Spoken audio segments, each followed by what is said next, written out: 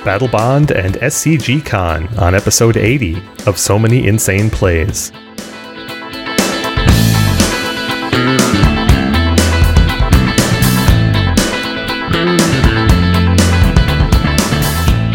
Welcome to episode 80 of So Many Insane Plays, our SCGCon report and Battlebond preview. I'm Kevin Crone with Stephen Menendian. Have we really done 80 of these? That's incredible. Hi, everyone. If you have any comments, questions, or suggestions, you can tweet us at Many Insane Plays. Email us at so many insane plays podcast at gmail.com. We actually or check leave feedback on Eternal Central, MTGcast, or themanadrain.com. Although the best way to get at us is just to tweet us. Yes, that is absolutely true.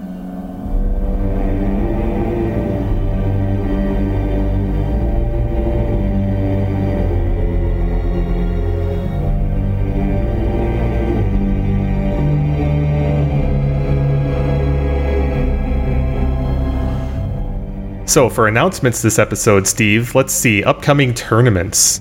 There is a vintage event in the Bay Area, but it's on July 1st, so by the time folks are listening to this, it'll probably have elapsed. Oh, okay. Doesn't look like there's anything else on the calendar for July, so I'll just notify folks as soon as I see something in August. Fantastic. We want to give a bit of an update on the VSL and the current state of things, but first, Steve, do you have any other content updates? Well, I guess I'll just mention the history of vintage. The last chapter, chapter 25, which covers the year 2017 and has the conclusion to the book with it, so it's functionally kind of two chapters, was published probably early June. I don't remember exactly, but relatively recently. So if you haven't seen it, the entire book, so to speak, from chapter 1 to 25, introduction to conclusion, is now out there. And it was fun to wrap it up. The conclusion kind of drives home the thesis about the different schools of Magic that emerged in the early years of the game before the format constructed Magic was even designated Type 1,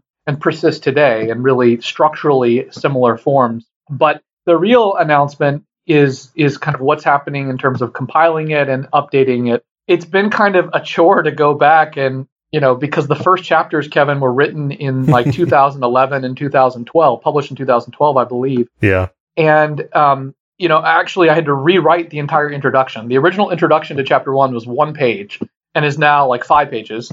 And then I've been expanding the 1993 and 1994 and 1995 chapters, partly because there are minor things that need to be corrected, but more because in the course of writing this book, I've encountered new anecdotes, ideas, data points, citations. There have been things that have been published. For example, there was a long-form piece about the creation of Wizards of the Coast and the creation of Magic. I forget exactly where it was published, but in one of the major, like a Wired type, column magazine publication that had some additional, stuff that I could use. And I also, remarkably, Kevin, this is kind of timely. Folks had probably many folks. In fact, over 20,000 folks were watching the beta draft at GP Vegas. Did you watch it, Kevin? I did. It was awesome. It was fascinating, wasn't it? Yes, we could have a whole episode about that. Absolutely. And I want to plug LSV wrote a report for his portion, so go read that.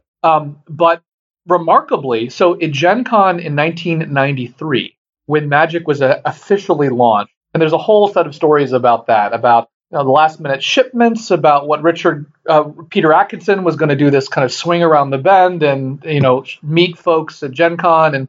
And I actually wanted to add some of that into my narrative. But the thing that I didn't add in my narrative that I just was kind of gobsmacked that I didn't was the tournament report from the very first sanctioned Magic tournament at Gen Con at the launch of Alpha, limited edition. And it's not like there was a lot of coverage because this was like literally 2 days after Magic was launched. So Magic was launched, I think, on the Thursday of Gen Con, right? And it sold out on Friday. And there was a Saturday tournament. And the tournament, we actually have information about it. Some far-sighted WotC employee decided to actually document the final game of the final match. Cool. And it's this match between Alex Parrish and someone Townsend. I can't remember his name. I'm probably butchering the names. And we don't have their deck lists, but it's obviously alpha. So, and there was a play-by-play that included the cards Orcish Oriflame, Terror. There was a a Juggernaut, I believe, involved. All the cards that we just kind of saw drafted up, right? I like that. There was a Juggernaut involved. There was a giant spider, a Mons Goblin Raiders. Anyway, remarkably enough, I didn't have any of that in my narrative, and that's the very first tournament, the very first vintage tournament, I guess you could call it. Right. Was constructed, which means that players could play as many. If they purchased enough packs and starter decks, they could build, whatever they could acquire at the. I think they sold. So we know Unlimited Edition was designed to be limited edition was a 10 million card set, right? And Alpha being the first 2.6 million of the 10 million print run. Mm-hmm. But I think they sold, I forget, hundreds of thousands of cards at Gen Con launch week were sold. I think it might have been the numbers in my updated chapter. I don't have it in front of me. It might have been like 400,000 cards or even 1 million cards sold the very first weekend. So that's a lot of power that people could have used if they had access to it. Right. There are also interesting anecdotes which I hadn't put in there, like the fact that the reason Alpha has different rounded corners was because Europeans take the month off in August, and Carta Mundi, which is the printer, they actually took the month of August off to clean the dies and fix the dies, and they rounded the dies. And when they got back to printing the second 7.4 million cards for limited edition, they had changed the die corners. Whenever it came back from vacation, the European vacation. Anyway, so there's a lot more stuff in there and more tournament stuff. But the big thing I wanted to mention, I'm bearing the lead here, was that my search investigatory skills have improved significantly, apparently. Nice. Because I used the Usenet, which folks who are our age will remember, was kind of the main kind of backbone of the internet at the day, right? People use email, but the Usenet was really the main communication tool. It really wasn't the World Wide Web until a few years later. And the Usenet was where Magic players posted tournament announcements, where they discussed strategy in decks, where they did trading. And in fact, in the early issues of the Duelist, they actually advertised the various Usenet message boards. They'll say, like, go to trading.rec.magic. whatever. Mm-hmm. Actually, that was the Wizards of the Coast. All the Wizards of the Coast staff, like Jim Lim, Tom Wiley, all these people, they were posting on the Usenet. So you could go to the Usenet and talk with Wizards of the Coast staff and interact with them in a really robust way, much like you can do on social media today. But I had all these decks I was searching for. Searching for deck lists on the Usenet in 1994 is like looking for a needle in a haystack. It's hard to find. But something just occurred to me, and I don't know why this didn't occur to me 6 years ago when I was originally writing these chapters, but the first couple issues of the Duelist, the first 4, in fact, have tournament announcements in the special Duelist Convocation news section. And so what I did, Kevin, is I used the specific names of the tournament events, and I put that into the Google groups. Google actually bought the entire Usenet, and I put it in as a Google search in the Usenet groups, and miraculously, I found deck lists that I never would have been able to find if I was just, searching thousands of pages of the Usenet. So that's awesome. I was able to update it is awesome. And I was able to update my 1994 chapter with new deck lists that I didn't have before. Really cool deck lists, mostly some Mind Twist deck lists and some other deck lists. But so the 1993 chapter has been completely updated with the introduction. The 1994 chapter is almost done being updated. The 1995 chapter I'm working on. And so we're going to get those launched. And Jaco and I in Eternal Central have been trying to figure out how to turn this into a book. The problem is, Kevin, I compile all the chapters, the PDF chapters, and they were almost 700 pages. Yikes. So that's not, in the Gush book is 400 pages. So that's not really going to work as a, whatever. The encyclopedia vintage. Yeah, exactly. So we're thinking about how to maybe turn it into a more of a coffee table book than the Gush book, but it requires a bit more work, and you can't just do it order to demand. So we're going to think that through. But if you did get a chapter or you decide to get one, the good news is that when we're done updating all the chapters, Jaco, and if you've bought all the chapters, Jaco's going to send you the final version of it in a compiled PDF, in stamped PDF. So you'll get that. So never fear. I just wanted everyone to know that. But I also want to encourage people to, if you haven't gotten the 93-94 chapter, very shortly the 94 chapter will be updated, and you can read the kind of modern introduction, that I've completely revised and expanded and everything else. So We're getting there, but it's slow going. Good. So, in addition to that, we want to talk about, before we get to our main content, the status of the VSL. We are recording on the night before our first playoff round of the Team VSL, and our first playoff opponent, if we're lucky enough to defeat them, is Channel Fireball. None other than. Tough matchup. Yep. And we have discussed in prior episodes how we narrowly won our first our first week in the VSL and how we narrowly lost our second. And so we don't have buys for the playoffs, so we're going to have to do it the hard way. And we just got deck lists today for what CFB submitted for tomorrow night, and it is quite an adventure what they've put together. We've got to talk a little bit about this. Yeah. So CFB did one of a handful of things that we off the air have theorized were possible in this format, and that is can you conceptually submit a whole bunch of versions of the same archetype, theoretically? Now, we pushed this envelope a little bit with workshops, in that we submitted workshop aggro, and we submitted workshop control, and we submitted workshop combo. So we did this a little bit. But CFB for this week has done so with Dredge. And it is a thing of beauty to behold. Now, we're not going to talk through their whole lists here in detail, but they submitted effectively 4 Dredge decks. 3 of them are what you might consider more traditional Dredge decks. We're talking about Narcomoebas and Icarids and Bloodghasts and Dread Returns and Cabal Therapies. The 4th is more of a lands deck, which has its own benefits, but is far more of a control deck than the typical aggro-focused, aggro-combo kind of Dredge decks. The interesting thing that they did is they decided which cards were critical to Dredge that counted in terms of our overlaps, because recall that lands and mana producers do not. Right. So they get Bazaar and Serum Powder and any other lands for free. All 4 of these decks have 4 Serum Powders and 4 Bazaar at Baghdad. Yep, exactly. And then they decided after that what the critical components are that just had to be in a Dredge deck, effectively.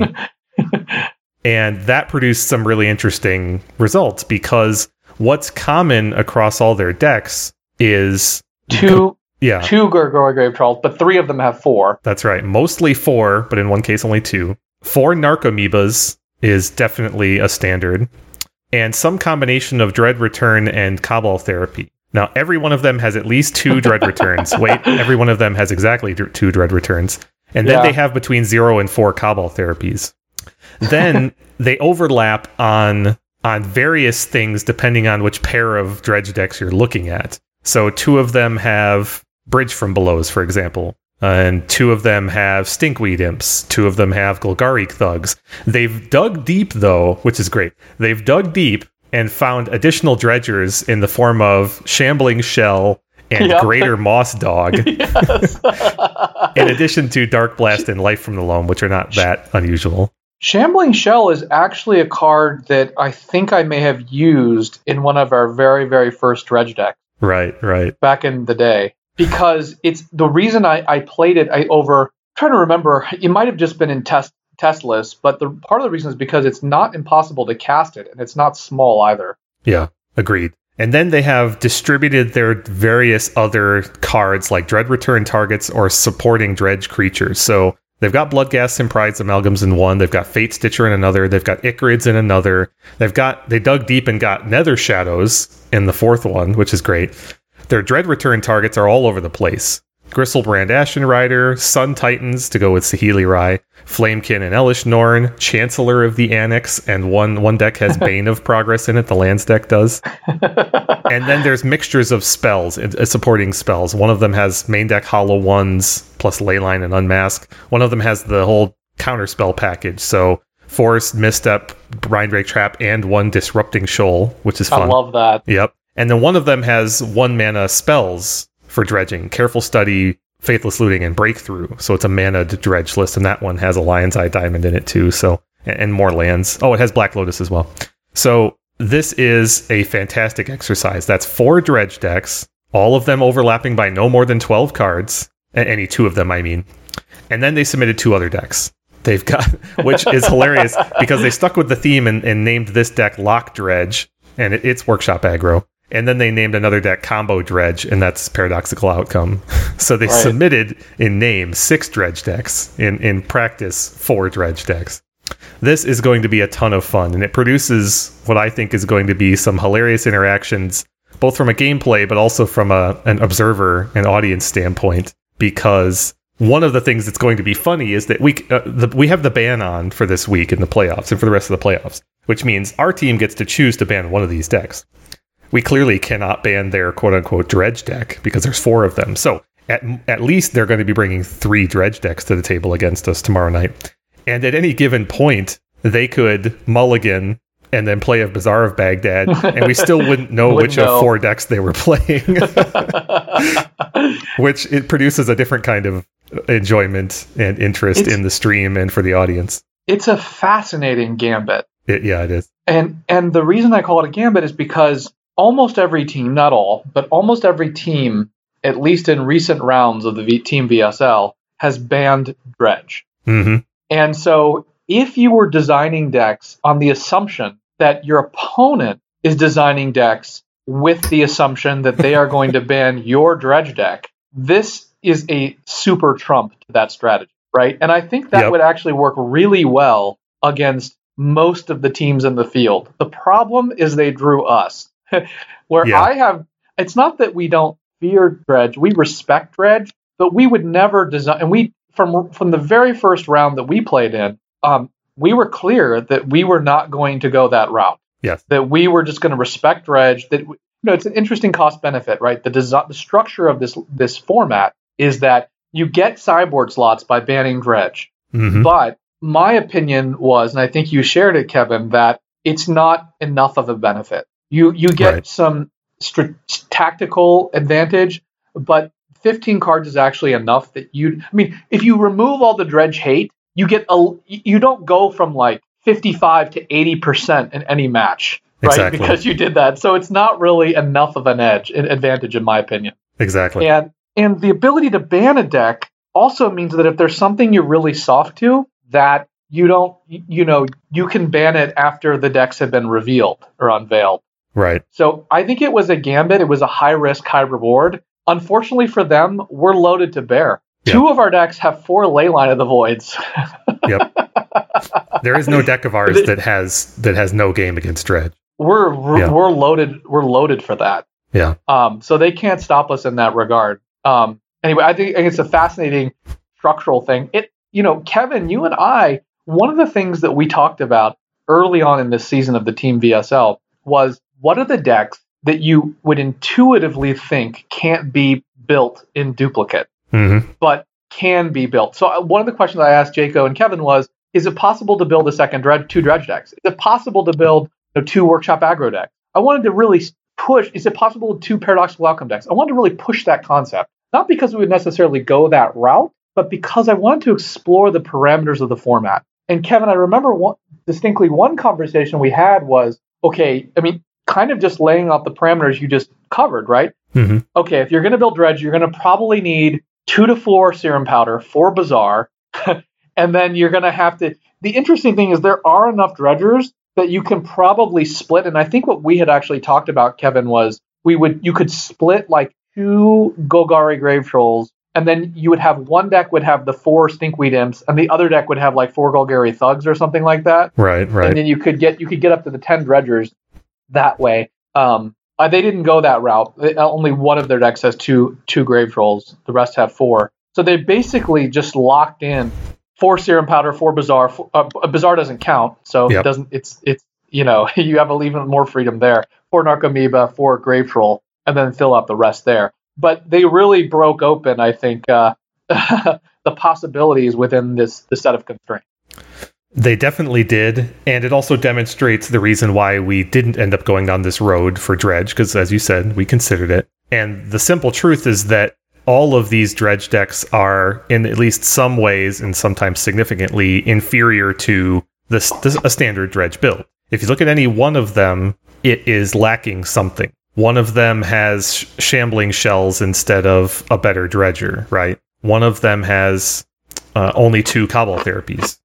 A couple of them, actually. And one of them has none, but that's the lands deck. It doesn't really use therapy. One of them has only 8 dredgers in it, for example. Yeah. And one of them has extra mana sources because they want to be casting spells. So they all have sacrificed something, but they've all kept the core. I mean, each one of these decks is capable of getting that baseline kind of dredge opening. Multi-Bazaar, have a dredger, and have inevitability. So all of these decks are still a threat, even if it's not quite as consistent as the best possible build of the deck is. Right. I think that's right. But just to be clear on one thing, we never considered 4 dredgers. We were considering whether we could submit 2 dredge decks. Right. So, that's exactly right. I'm a little surprised they had Nether Shadow on one of their lists. I think LSV tweeted that they didn't really get a chance to test these. Granted, that deck doesn't have a lot of mana, but in my testing with Dredge, in my experience, Ashen Ghoul is way better than Nether Shadow. I can see why. Sure. But yes, given all the things that have been going on for Channel Fireball lately, I don't expect they got as much time to test this as we did necessarily. And isn't there a black creature that isn't it like 1 mana and you can play it from your graveyard? It's like a 2. What is that? Yeah, that's a zombie Gravecrawler. Yes, yeah, that would have been a card I would have considered as well. Well, the good news is for aspiring Dredge players is, and this is not news, is that there are just a ton of creatures that skirt this line, basically. Gravecrawler says you can cast Gravecrawler from your graveyard as long as you control a zombie. So, but there are just tons of other black creatures that you can get out of your graveyard directly into play for various resources. But it's also a zombie, so if you have them in your graveyard, and you have one in your hand, you can just play it, and then the rest can come, you can play the rest. Yep, absolutely. So. And with Bridge from Below, it's not that difficult to get zombies, so... Right. Yep. Well, so this was a fun creative exercise. We'll see how it pans out. You won't hear this recording until after you know the results, theoretically. Well, let's bring our audience into our discussion about what we're thinking about banning. Okay, go ahead. Well, part of the decision of what to ban, it's interesting. It's a leveling discussion because you begin by trying to figure out, what are the decks that match up against our decks, right? And which deck do we think is strongest against our slate of decks? And then there's also the consideration of the players, like which we know LSV, for example, just won or got second place in the Vintage Challenge with the PO deck. So, it's not just about what deck matches up, but also taking away the strongest, that's the second level, is the strongest punch from one of the best players. The other consideration, here's where things get really interesting, is if you ask yourself, what are they likely to ban? And how does what they're likely to ban affect our decision of what to ban? Right? Right. The problem is it's hard for us to really assess what they're going to ban because you have to kind of pick your poison. It's like, we have 2 decks with 4 ley lines, the Dredge deck and our 4-color control deck. 5-color control deck, Keeper, deck. Steve, I must interject. We haven't actually told the audience here what decks we've submitted. Oh. By the time this goes live, it will be public knowledge, of course. It already is. But just for review, we submitted Jeskai Mentor, Paradoxical Mentor, Workshop Aggro, Stacks, Pitch Dredge, and 5-color Control, which is the keeperish deck that Steve just alluded to, which has a number of planeswalkers in it, which is hilarious. Yeah. And so the 5-color Control deck has 4 ley lines, and Jaco's Pitch Dredge has 4 ley lines in the board as well. Right. But in addition to that, our other decks are still just loaded for bear. Mentor has Cages and Priests and Rest in Peace. The Paradoxical deck has Cages and Crypts, as you would expect. Yep. Workshops have Cages and Crypts, as you would expect. And then the Stacks deck has Cage and Bridges and Tabernacles and Spyglasses. Yeah. And so there's no deck they can just leave in this gauntlet, which is just a cakewalk for Dredge. We are prepared across the board. Right. So they have to decide whether they want to go I think what the fulcrum for their decision at this 3rd level is, do they want to ban the deck that just seems like it's the most fierce against Dredge? Or do they want to hit something that they think is just more powerful in some sense? So, they could look at our decks and say, deck X is by far the best against Dredge because it has the most Dredge hate. We'll get rid of that one, right? Right. I don't know what that would be. Maybe it's the 4-color control deck, Kevin, because it's got 4 ley lines, and then does it have other graveyard hate? Oh, he also has 2 priests. Yeah, 2 priests. And that maybe that or maybe the Just Guy deck, just in terms of quantity of graveyard, right? Right. So that's one approach. The other approach is they might look at it more strategically as opposed to the tactical level and say, the paradoxical outcome deck is just the fastest and it also has all this hate, so let's just get rid of that because it can both race and has a lot of hate, right? Right. So they have to go one of those places. It's just not clear which one they'll do, but if they, for example, ban our paradoxical outcome deck, which is what I'm predicting, what does that mean for what we ban? What it means is that they've left us with 2 blue decks, 1 tempo, 1 extremely controlling, 2 shop decks, and dredge. And looking at their slate, right? I mean, they've got a dredge deck that's like really loaded for bear for workshops, right? With like the 4 ancient grudge, which makes that a strong consideration. Because if we take that out, do they have anything that can actually beat, besides the paradoxical deck, do they have anything that can beat our workshop deck? Right. Like, can they actually beat bridge, ensnaring bridge then? Which is an open question, right? Because, like, for example, their first dredge deck only has, between the main deck and sideboard, 2 Ingot Chewer for artifacts. That's it.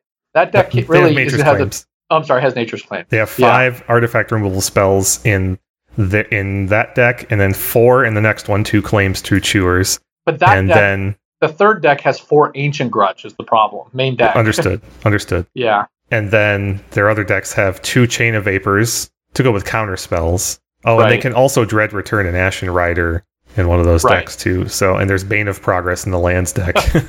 Right. Yeah. So it's interesting, right? It's hard to exactly navigate that. Yep. My guess is that if we had a deck, like 1 or 2 decks that were really loaded for bear for dredge, and it was a little more concentrated and less diffuse, they would probably ban that. But because it is more diffuse, I think they're just going to go for our most powerful deck. So I think they're going to ban our paradoxical deck. And if they don't ban that, I think they will ban our Jeskai deck. And if they don't ban that deck, I think they're just going to go for the dredge deck because they just don't want to play the dredge mirror.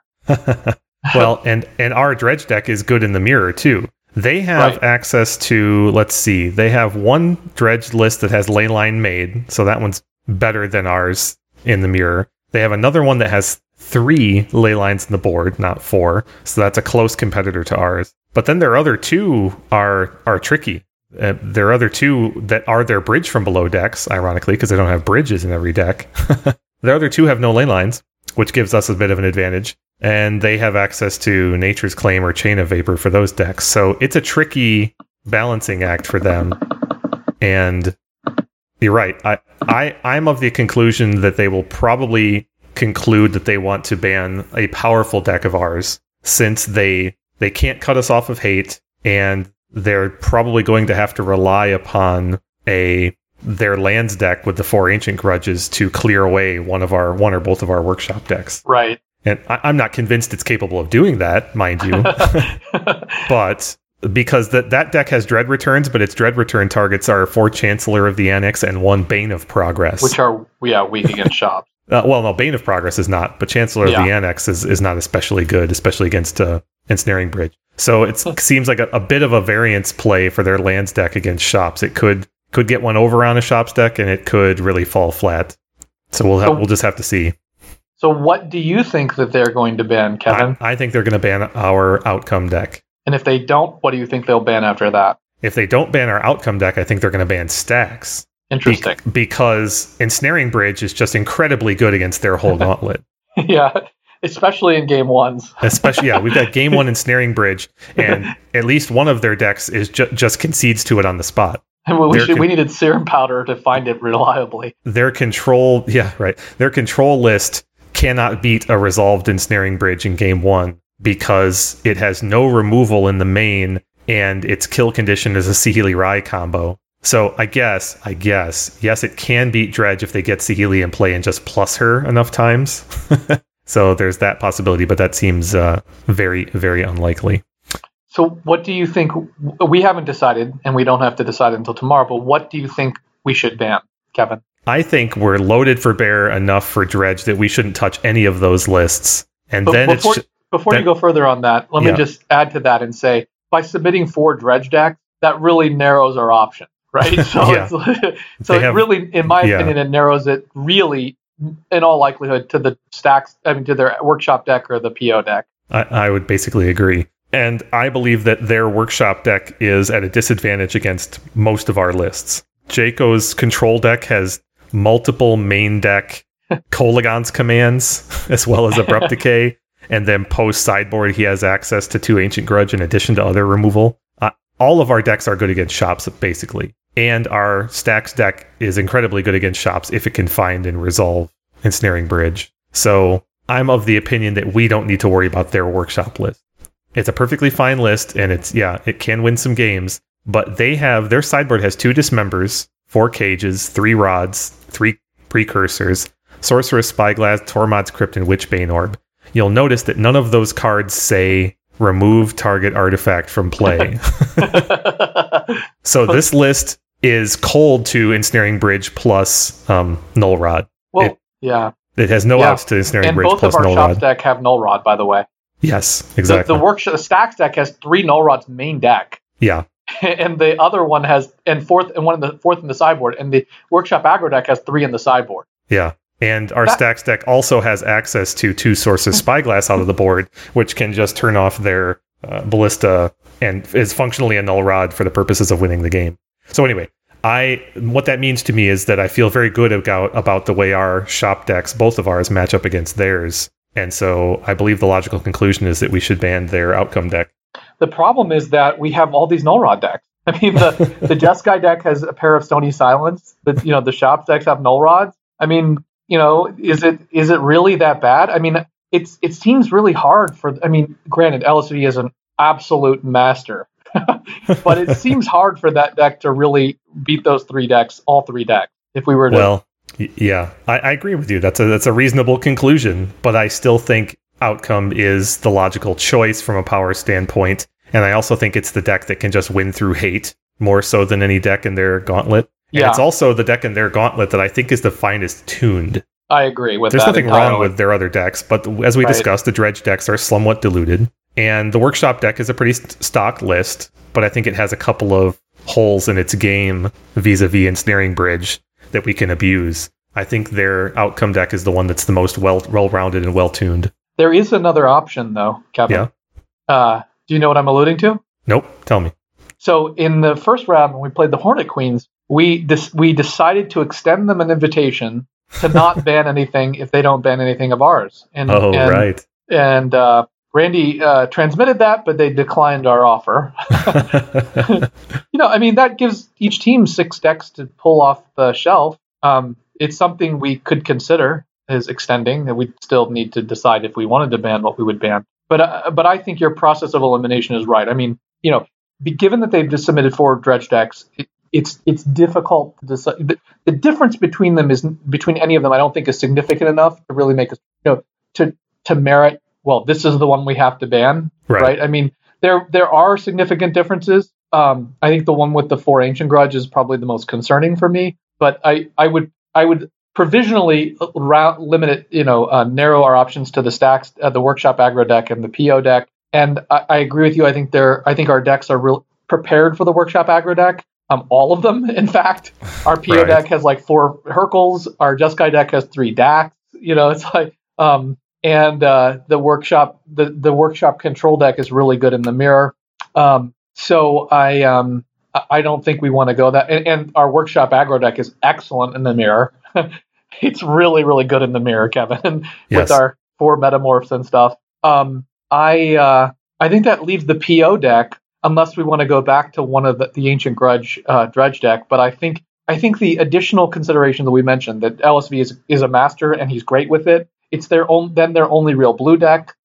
It's extremely well tuned. He's got recent experience with it. I think all those factors, lead us to the conclusion that it's the deck to ban. So if they follow that logic to a similar conclusion, what does that mean for what they're going to ban for us? So if they assume that we're going to ban their PO deck, what does that mean if you're them for what they're likely to ban? Does that change the equation for them? Honestly, I think they probably reached a similar conclusion. If I were them, I would be worried about our control deck from our stacks deck because it's got those bridges and it's got healthy dredge hate in the board. But from their perspective, I would say, well, we can probably beat that with our lands deck. It has 4 main deck grudges, more nature's claims out of the board.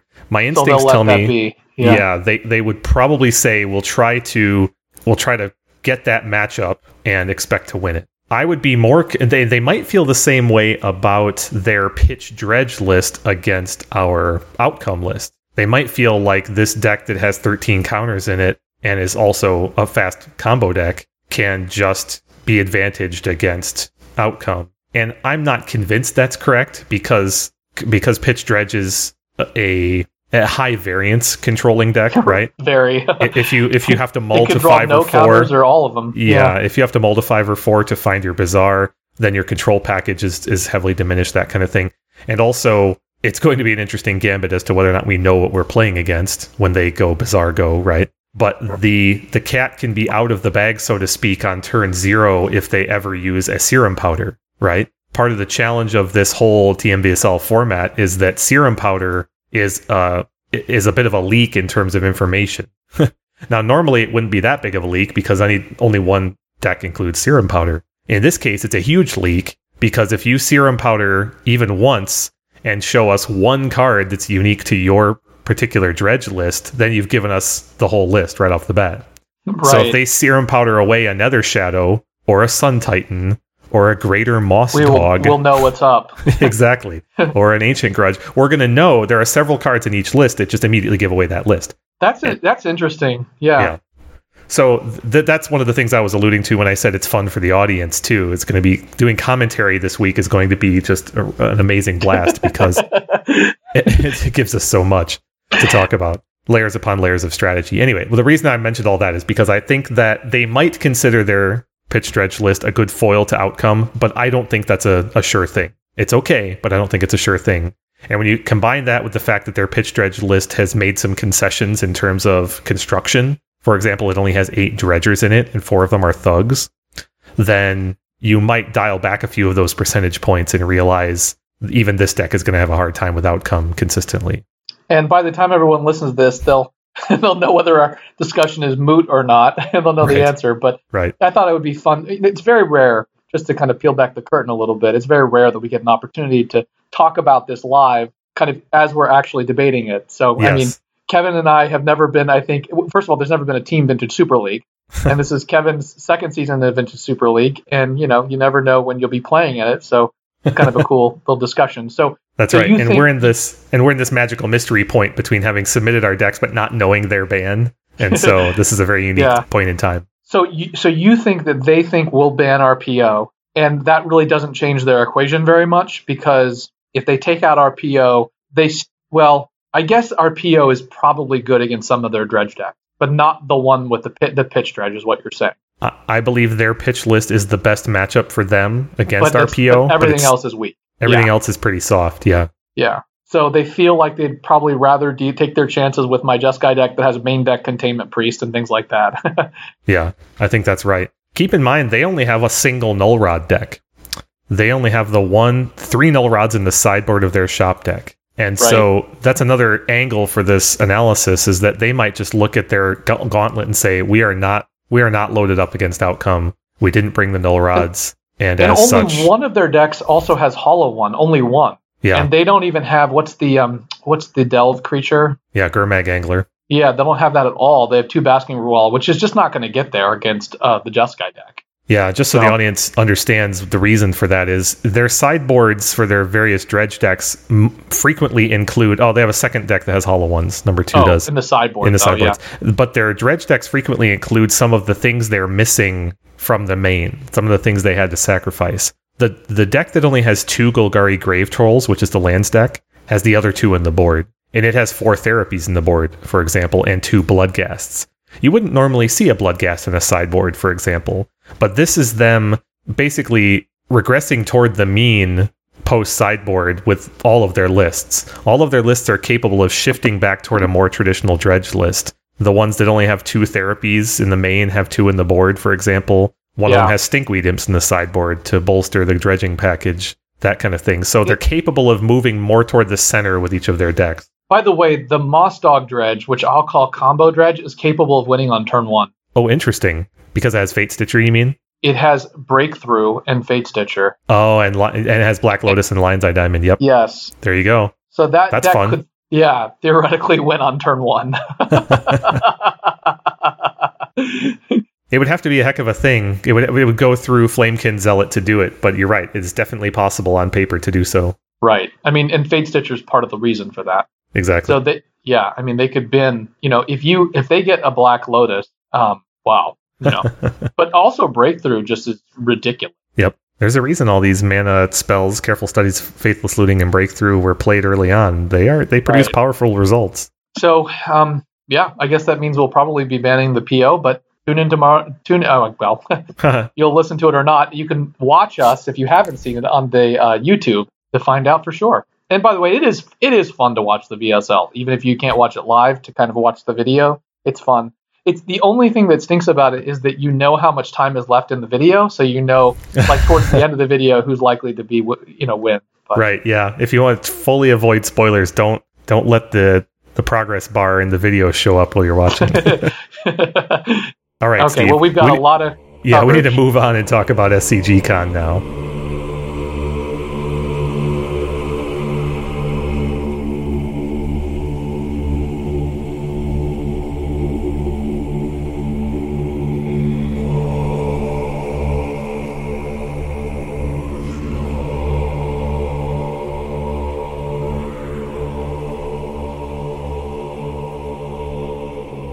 So regarding SCGCon, Steve, do you like M&Ms? They're pretty good. How about Mishras and Montolios? Yeah.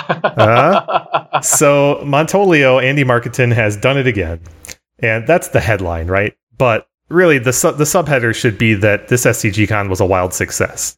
It didn't have as great attendance as I thought it might, and I think they might be exploring ways to push for greater attendance. That's their overall goal, of course. But the event was a wild success. The attendance was great in my eyes for not a non-proxy vintage event. Sanctioned, nonetheless. Yeah, sanctioned vintage event. And the competition was good, and the metagame was basically what we expected, within reason. And the top 8 was quality, and the winner is the champ already. So, there's nothing to complain about. We want to talk about the metagame as much as we can see it, because they have only published the day 2 deck lists. So we'll do that analysis as best we can. We want to talk about the top 8, and we want to talk about our experiences throughout the events. Yeah. So where should we begin, Steve? Well, let's just start by the coverage. Obviously one of the complaints was that they only videotaped the top 8, but they actually did a magnificent job with coverage. They had, first of all, they posted the pairings, the results, and the standings for every round, except I think the round you and I played randomly. I don't know why that one round was did missing. They skip one? Yeah, it goes from 4 to 6. You're right, it does. That's wild. I hadn't noticed that. They posted all of the day 2 deck lists almost immediately. Mm-hmm. So I think actually the day of, which is amazing, they got 42 deck lists up. They also posted the day 2 meta breakdown. And I did a video recording of them that actually turned out really well, about 10 minutes, in which I very briefly covered the vintage metagame. So we'll post the link to the coverage in our show notes. I just thought their coverage was great, though. And, they had a big stream going on all weekend. So I think the most impressive thing to me about the coverage is they had like 8 different tournaments. And so if you go to their page for the coverage, you click the different event you want to look at, the Legacy Duel for Duels, the Vintage Power 9, the Invitational, blah, blah, blah. It's really remarkable, just the logistics and sheer execution and coverage, and they're just seamless and flowed beautifully. So it's really a sign of the times, isn't it? It's amazing. I mean, they invested some serious resources, even though they didn't cover as much of the vintage as we would have hoped. They did a really good job with the top 8. And so if you want to see the top 42 deck lists, they're all up. And I actually worked with Cedric and the Star City Games team to get all the other Power 9, we were doing our preview show, all the past Power 9 event deck lists up. So they're all coded correctly for Power 9, so you can search for those. That's really cool. Unfortunately, we don't have the full deck list, as Kevin said. The event overall, shifting to that, was really amazing. I mean, it felt like an Eternal Weekend to me. A lot of the same people, a big hall, big room. I liked Roanoke a lot. I did not like our hotel, but Roanoke was nice. It was, it's grown tremendously since we were last there, Kevin. Would you say? Yes, definitely. Nice restaurants. Downtown was fun. It was, I think it's worth doing again in Roanoke. Assuming they can.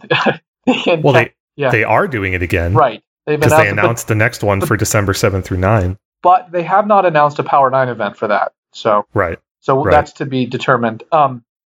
We didn't actually say this on our podcast, but Kevin, my prediction, as you remember, was that there'd be between 125 and 150 players. That was the range I gave. And I think your range was higher. I thought 150 to 175. Yeah.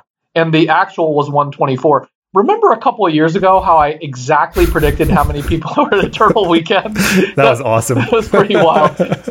If I had made a prediction, I think I would have said something like 126, but I don't know. 127. I can't do that with the benefit of hindsight, but it ended up being 124. So, and they were not disappointed, so that's great.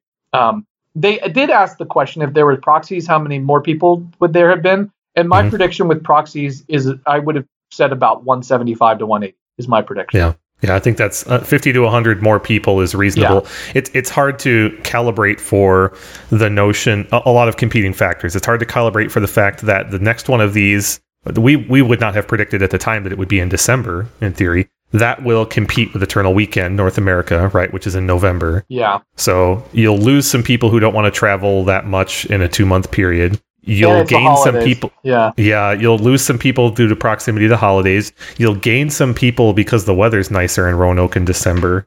You'll gain some people because of word of mouth of how good this event was. Right. And the combination of those factors, who knows?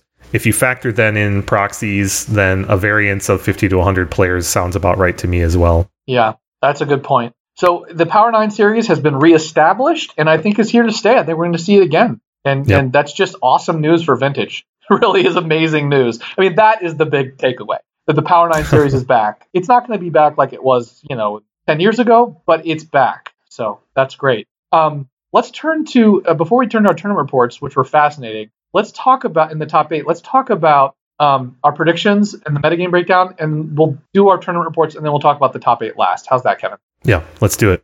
Okay, so go ahead. In terms of predictions, as Steve said and I alluded to earlier, we only have day 2. This is a bit of a bummer because it cleans out some noise, but it also favors the more successful decks in the format. So we're not going to chalk this up as... We can't read too much into this vis-a-vis our predictions. So we'll just read through the numbers and talk about it. The deck that we predicted the most of was Jeskai. I said 23, Steve said 22. The actual Jeskai in day 2, that is Xerox, I should say, in day 2 was 25.6. So it was very close to what we predicted. If we get the updated full metagame breakdown, we'll do this again in our next podcast show, but we're going to keep going. Yeah. Yep. And just to be clear, when we talked about Xerox, we were predicting 20% Jeskai and 2 or 3% Delver. And that was the result. There was one Delver deck in day 2, and the rest was all Jeskai. Yeah. So the next most popular deck that we predicted was Workshops. I said 19. Steve, you said 16.5. The result was 30%. But that's day 2. I think that's way off from what was actually present in the field. Yes, I agree. That's what we were stated due to the success of Shops. Let me say this. I was going to say it later, but this is as good a time as any. I played on day 1 in 8 rounds of Magic. Do you guess how many shop decks? Just guess. 4. 0. Really? You didn't play shops in day 1. It was so amazing. I actually got to play Magic. No, it was... I am like shop cursed because in every big paper event I go to, I play almost all shops. I went to the NYSE last year. And when I got second place, I think I played 6 of 8 in my... 6 out of like the 9 actual matches I played were shops. Yeah. At the Vintage Championship the year before, when we played Paradoxical Outcome, I played shops like 8. Yeah, it was like 8 out of 9. Shops or Eldrazi were 8 out of the 9 matchups. So to actually play 0 shop decks on day 1 was like a tremendous pleasure. It was like such an amazing experience. Not saying I didn't want to play against shops, because I actually did well against Shops. I went undefeated against Shops, but it was just a totally different experience. So I think my guess is that Shops was probably closer to me than your prediction. I think it was probably like right around what I think. My guess is that it was more like 16.5% to 19. Well, hopefully we will know at some point. Yeah. Next is outcome. I said 15. You said 18. The actual on day 2 was 14. So pretty close. Yeah. Hard to know how well outcome was converting there in that event, but it was well represented. As for bug, well, this is a weird one because I said 6. You said 5.5. On day 2, there were none. There was 0 bug on day 2. There are obviously bug decks there. Yeah. So again, hopefully we will know. Dredge. I said 7. You said, what number is that? 5. The actual on day 2 was 9.3%. I think it outperformed its metagame percentage because I saw like one Dredge deck the whole day 1. Yeah, I'm with you. I think it was a tiny percentage. I think I only saw like the handful of Dredge players that were actually in day 2 when I was during day 1. I wouldn't be surprised. It was really bizarre. I wouldn't be surprised. Oh, really? It was It was bizarre.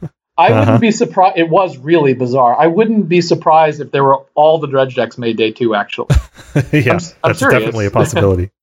Next is Eldrazi. I said 7 to 8%. I guess I just never nailed myself down on a number. You said 3.75%. Well, the whole discussion for this was, well, that's true. But our discussion here was that I was making the point that despite this being paper, that the circumstances of the event being a 2-day tournament and the high cost of entry would dissuade people who would just try and roll in and win a big prize. So. Yes. The actual on day 2 was 2.3%. And I did not see much Eldrazi in day 1 at all. I heard about 1 or 2 people on it, but... I played White Eldrazi in day 1. I faced it. Next is Oath. I said 10, you said 11. The actual on day 2, 4.7%. Really soft showing for Oath. Yeah. And then for Big Blue, we both said 5%, and the day 2 was 4.7%. So it was basically spot on. Yeah, so the big takeaways are that Shops was by far the most best performing decks in terms of conversion, but we don't know the actual rate. Yeah. But it dominated day 2, and then it dominated the top 8. Right. Xerox showed up in about the amount we expected. Similarly, Outcome, Dredge, and Eldrazi showed up in about the amounts that we projected, one of the two of us. A weak showing for Oath with only 4.7% on day 2, which is surprising given the predominance of Shops. You know, it would be kind of silly, I think, to hold off on our top 8 discussion. So let's talk about the top 8 decks now. Sure. So the top 8, archetype-wise, 4 Workshops. Again. 2 Outcome, 1 Jeskai, and 1 Grixis. When I saw this top 8, Kevin, and we'll get into specific, I felt really good about that article I wrote in May about my suggestions for the vintage restricted list. You might remember that I had suggested they restrict Arcbound Ravager, unrestrict, was the lands card I wanted, Fastbond. Was it? No, Fastbond. Unrestrict Fastbond, unrestrict Windfall, and I think there was one other change. Those changes that I recommended are really consonant with this top 8. I mean, we have 0 combo decks, right? And so, like, having Windfall... Well, depending on how you categorize Outcome. Yeah, these were more... I mean, anyway, yeah. These were traditional Big Blue decks, in my opinion. But, well, one of the 2 Outcome decks does have a Tendrils in it, just for the sake of clarity. I know. But anyway, so I think... anyway, just keep going. I just wanted to interject that I think that my recommendations are really consistent. Well, I don't know where to begin with parsing this top 8. I mean, obviously, Shops converted from day 1 to day 2 at a fantastic rate, and then it converted from... Even more. Let's just say 20 to 30 to 50% of the conversion. Yeah, something like that, yes. And it's not like it was a coincidence of rankings or anything either, because if you look at 9 through 16, it goes Oath, Mentor, Delver, Shops, Eldrazi, Shops, Mentor, and then a Rogue Mardu deck by Josh Mekas. Which I consider an Eldrazi deck, but yeah. Yeah, which is an Eldrazi deck, yeah. It's called Mardu Planeswalkers here, but it has Thought Not Seer and Reality Smasher, I think. Right. Wait, hold on. I don't have to think, I can just open it. It has Thought Not Seer. Oh, it doesn't have Reality Smasher. Just Thought Not Seer. But it's an unusual deck. So there's in the second 8, the rest of the top 16, there's 2 other shop decks and 1.5 other Eldrazi decks too. So if you look at top 16, it's still kind of half Ancient Tomb decks. And then the rest of the top 16 fills in the things that were missing from the top 8. There's an Oath deck and 2 more Mentor decks and then Delver. Yeah. So I really don't know what to say. This feels just a lot like Champs last year. I actually think it's very different than Champs. It feels way more to me like the NYSE last year. Remember, the NYSE last year was 4 shops and 4 Mentor decks. That was literally what it was. Well, the Vintage Champs last year was 5 shops and 3 Oath. I think the difference here is the Oath this time got stuck on tiebreakers in 9th place. It was a very good Oath deck, and I'll talk about that later. I just feel like it's a replication of the NYSE. The difference is the finals look more like Vintage Champs because it was a pair of workshop decks. So you have this cleavage, right, of 4 shops and 4 blue decks, and the blue decks just got knocked out in the semi and quarterfinal. So you had a good, in the top 9, there was the whole pie of blue was represented. The pie, the Trivial Pursuit piece of pie was actually represented because you had Outcome, Jeskai, Grixis, and Oath. So all the blue decks were there in the top 9. They just didn't make it. So right. And Outcome was the best performing one in terms of this, although there was another Jeskai deck at 10th place. So if you extend it down to 10, you had six blue decks in the top 10. And it's almost a perfect, snapshot. And just so that people are clear on the math, with 43 decks in day 2, the Oath deck at 4.7% is 2 Oath decks, just so we know. Got it. There's one in 9th place, and there's only one other Oath deck in day 2. Yeah. As compared to, say, 13 shop decks and 11 Jeskai decks. Well, I think the thing that we learned from Vintage Champs last year was that the only blue deck that could compete with those shops deck at that time were the Oath deck. And the Oath decks did it. And this time, these other decks competed in the sense that they all got crushed by shops in the top 8 anyway. And one of the, there's a narrative. The narrative, there's different ways to parse this or, embed them into a narrative. But one of the narratives was that since Vintage Championships, the metagame has adjusted. And it's adjusted in a way that was able to better attack shops. And in particular, the change was Paradoxical Outcome. The Paradoxical Outcomes decks began using a lot of Perkles, and then began to be able to compete with shops. So it makes sense that Outcome is the most representative of the blue decks here. But it also raises the question, is Paradoxical Outcome actually favored against shops? What happened? There's 2 possibilities, basically. Either the shop decks adjusted to Paradoxical Outcome, and now shops are back on top, or this was kind of, just a fluke, and shops won despite being, not favored against Outcome. It's hard to know which of those stories are the truth, but we'll find out. I can tell you one thing. Champs did not feature a lot of Null Rod in the shops decks, and Montolio's winning list has 3 Null Rods in the sideboard. Yeah. That is definitely an impact on that matchup. Yeah. So shops are back on top, Kevin? Well, I think that this top 8 looks like it might be lopsided, but honestly, the whole metagame was pretty healthy. I think if you're one of the people who likes to combine, say, Force of Will decks, then the Force of Will decks are still the dominant part of the metagame. Except they didn't even make the finals. Well, I mean, that can be a little results oriented, right? Sure. It has to do with pairings for one, like the way that the top 8 played out. There were 2 shop decks in. Let me see. Who else was on shops? Was Christopher Plug on shops? Sorry, I'm going to delete this. Yep. One of the ways that the pairings worked out in the top 8 was just that there were 3 shop decks in one side of the bracket and only 1 in the other. And so what that means is that 2 of the blue decks necessarily had to knock themselves out. One of the blue decks in the quarterfinals. So the semifinals included 2 shops and 2 blue decks. It was kind of a 50-50 deal at that point, but the 2 shop decks happened to win both of those matchups. Right. And you can watch the videos. Yeah, exactly. And you can watch those videos, and it's not like those weren't complete drubbings. I mean, if you watch Andy Marketon versus Stephen Quinn, game 1 there was quite close. If Stephen was dead on board and resolved an outcome for 4 and just didn't quite get there, even though he had some options, he had some plays. So it's not like these were knockdown, drag out performances by shops. These were some close matches. Well, there's certainly room for quite a bit of interpretation, right? It depends on how you put these data points into a larger narrative or story. Yep. My reading is that I think the metagame is a lot more open And the reason it's opened up is because of the presence of paradoxical outcome. I think that is actually what's happened. And the shop decks have now adjusted, and I think it's a fairly balanced metagame, but I think the shop decks are based on this result and based upon my view of how this result came about. Mm-hmm. And let me say what that means.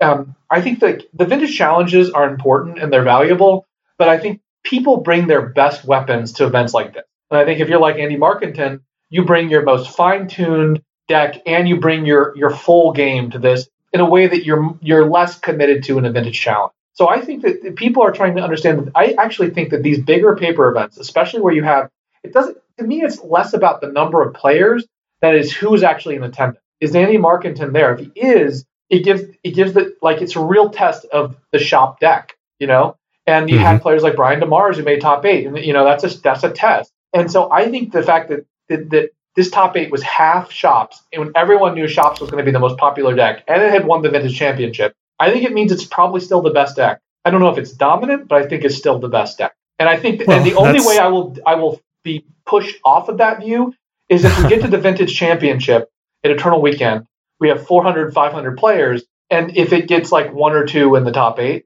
then I will be dissuaded from that. But if it's like half the top 8 again, I think it's going to be hard not to do anything about it, honestly. Well, so you talked about a lot of things there. Is Shop still the best deck? Yeah, I think that's demonstrably true. I think if you look at the data recently, it's still the best performing deck in terms of things like match win percentage. And I also think that it is a very good choice for longer events like this 13 rounds of Swiss, because it has become so homogenous that it's quite consistent. And if you have a little bit of practice and you're good at mulliganing and don't get overtired from playing vintage for too long, then it's a good choice. I'd like to back up, though, because I was doing a bit of analysis while you were speaking there, and 13 out of the 16 shop decks that made day 2 had access to Null Rod. Yeah. That, to your point about the comings and goings of the metagame and the power of outcome, that's a major shift. Right. That's a continental shift from where we were a year ago. And I think that has made a difference. I think that outcome kind of briefly had an advantage in that matchup, but the shop decks evolved, and now there's still kind of an arms race, right? Null Rod is not good in the shop mirror, but Kevin, but it still can be a role player. Well, I think you're kind of putting it into a linear narrative where it's more of an oscillating narrative. I mean, let's remember what our predictions were for Vintage Championship. Remember, the Vintage Challenges right before last year's North American Vintage Championship had paradoxical outcome at like 20-25% of the vintage of top 8. And it was like, there was a huge surge of paradoxical outcome. Yep. And then there was a countervailing surge of Null Rod. And then paradoxical, it crested before Vintage Championship, and the wave collapsed at Vintage Championship. Remember, it was like 5% of the decks. Yeah. And that was because Null Rod surged. So I don't think that I think Null Rod is playing a part in what's happening, but I don't think like Null Rod is keeping paradoxical off the map right now. And I think it's been well represented in the past. And by Null Rod, I mean Stony Silence and Null Rod. Well, but that didn't begin at Champs last year, right? That's the point I was trying to make, was that the dominant shop archetype, or the dominant shop construction at Champs last year did not have Null Rods. I totally agree with that. But what I'm saying is the rest of the metagame did. The rest of the metagame was really loaded to bear with Null Rods in that tournament. It was. All the Jeskai decks had multiple Stony Silence, including mine. Yeah, that's fair. That was still a standard at that time. But I still think that when you talk about Jeskai bringing in, Jeskai main decking a Stony Silence, for example, versus all of these shop decks having access to 3 or 4 Null Rods post sideboard, those two things have disproportionate effects on the performance of outcome. I believe that 3 to 4 Null Rods becoming standard in shops, which is the best performing deck in the format, has an outsized impact as compared to the fact that, yes, Mentor runs 1 main and maybe another one in the sideboard. And at Champs last year, the best performing Jeskai deck was Solly in 10th place, and he didn't even have Stony Silence. So I don't think... I think that what you're saying is definitely observably true in terms of the fact that Stony Silence is a standard in the metagame. I think that the the phenomenon that we're observing here in this event is a watershed moment. I think this is a fulcrum on which Workshops has changed. And it speaks to what you said earlier about how it is oscillating. Outcome does vary wildly, especially in the challenges in the leagues and such. But in terms of the sanctioned vintage metagame, I think this is a turning point. And I think we're setting ourselves up for North American Vintage Champs in November for this to be the standard workshop list. And that gives Outcome a different flavor and a different place in the metagame. Fair enough. Well, let's turn to our tournament reports. How's that sound? All right. Well, it sounds a lot better for you than it does for me. Well, let's hear from you first. How does that? Do you want to start, or do you want me to? No, that's fine. I'll go first since yours is going to be more bombastic and filled with more magic. So I unfortunately did not make day 2 of this event. And I went 4-4 on day 1. And I did not keep fantastic notes on how games actually went, but I'll talk through my rounds. Round 1. Oh, I'm sorry. I played Jeskai Mentor with a whole bunch of Snapcaster mages. I don't have the 4 that Solly has, but I had 3. So first round I played Kiet on Grixis Thieves and lost 0-2. And of note, he played and resolved Duretti in game 1, which is a card that I love, of course, as many of you know. And Duretti gives you such inevitability against the Jeskai decks. It's comically bad for those Jeskai decks, especially ones like mine that are relying on Snapcasters and Lightning Bolts to clear the way. It's just real difficult to get one past Duretti. My strategy involved trying to resolve other planeswalkers, and I almost worked because I have Dak and Jace, the Mind Sculptor, in this list. But it was one of those situations where I jockeyed for a certain position, and he just had like the better follow-up in each case. So I lost that 1-0-2. Round 2, I played against Oath against Jamie and won 2-1. We had some good back and forth, and he drew an incredibly reactive hand in game 3 that was just overloaded with mana and ways to fight Cage, and that's not good when you're trying to play a control mirror. So he just got a little unlucky there at the end of the game. He played his 6th mana source and passed the turn without casting Inferno Titan, which is the thing I thought he was building up to the whole time. He didn't have it. And when he didn't have it, I went, oh, okay, I guess I just win. And he's like, yeah, he showed me his hand at the end. It was garbage. So I'm 1-1 there. Round 3, I believe, contractually obligated to play against Namtran in every vintage event I play in. Because I played 2 vintage events this weekend, and I played him in both of them. And he and I always get paired at the Team Serious Opens and Invitationals. So anyway, I played against Nam. He was on 2-card Monty, and I won 2-1. Because, and I think it's to his disadvantage that I am one of those people in this world who knows how to play against 2-card Monty better than most, given that I live in 2-card Michigan. So I'm 2-1 at this point. Round 4, I played against Joseph Dreyer, who was very pleasant to meet and play against. Thanks, Joseph. He's on Dredge, and I win this one 2-1 despite the fact that I was very light on Dredge hate, but I still kept my Containment Priests, and he effectively drew no answers to them. What do you mean by keep them? I mean, I didn't remove them from my sideboard, but I didn't have Rest in Peace in my sideboard. Got it. So anyway, I drew Containment Priests in games 2 and 3 and resolved them, and he had the somewhat typical Hollow 1 Gurmag Angler kind of package, and that was just not that difficult for me to overcome because my priests survived, right? He didn't have any kind of turn 1 double Hollow 1 shenanigans to beat me, and how did you overcome it? Was it Plows? Well, I was not on Plows, I was on Lightning Bolts. So it was a combination of Dak Faden and Snapcaster plus Lightning Bolt. Dak Faden stealing Hollow 1? Yes. Okay. And then in game 3, I brought in my 1 Gilded Drake, and I traded that for his Gurmag Angler. You had... Wait a second. Hold on a second. You had Gilded Drake? Yes, I put 1 Gilded Drake in my sideboard. How did I not know this? I stayed with you. Yep, I have 1 Gilded Drake in my sideboard as a kind of a fun of against Oath and Dredge. Because I wanted something that was good against Oath when you're behind. I wanted to be able to take an Inferno Titan or I like it a lot. A Glisselbrand. The Glisselbrand's pretty beating. Yeah.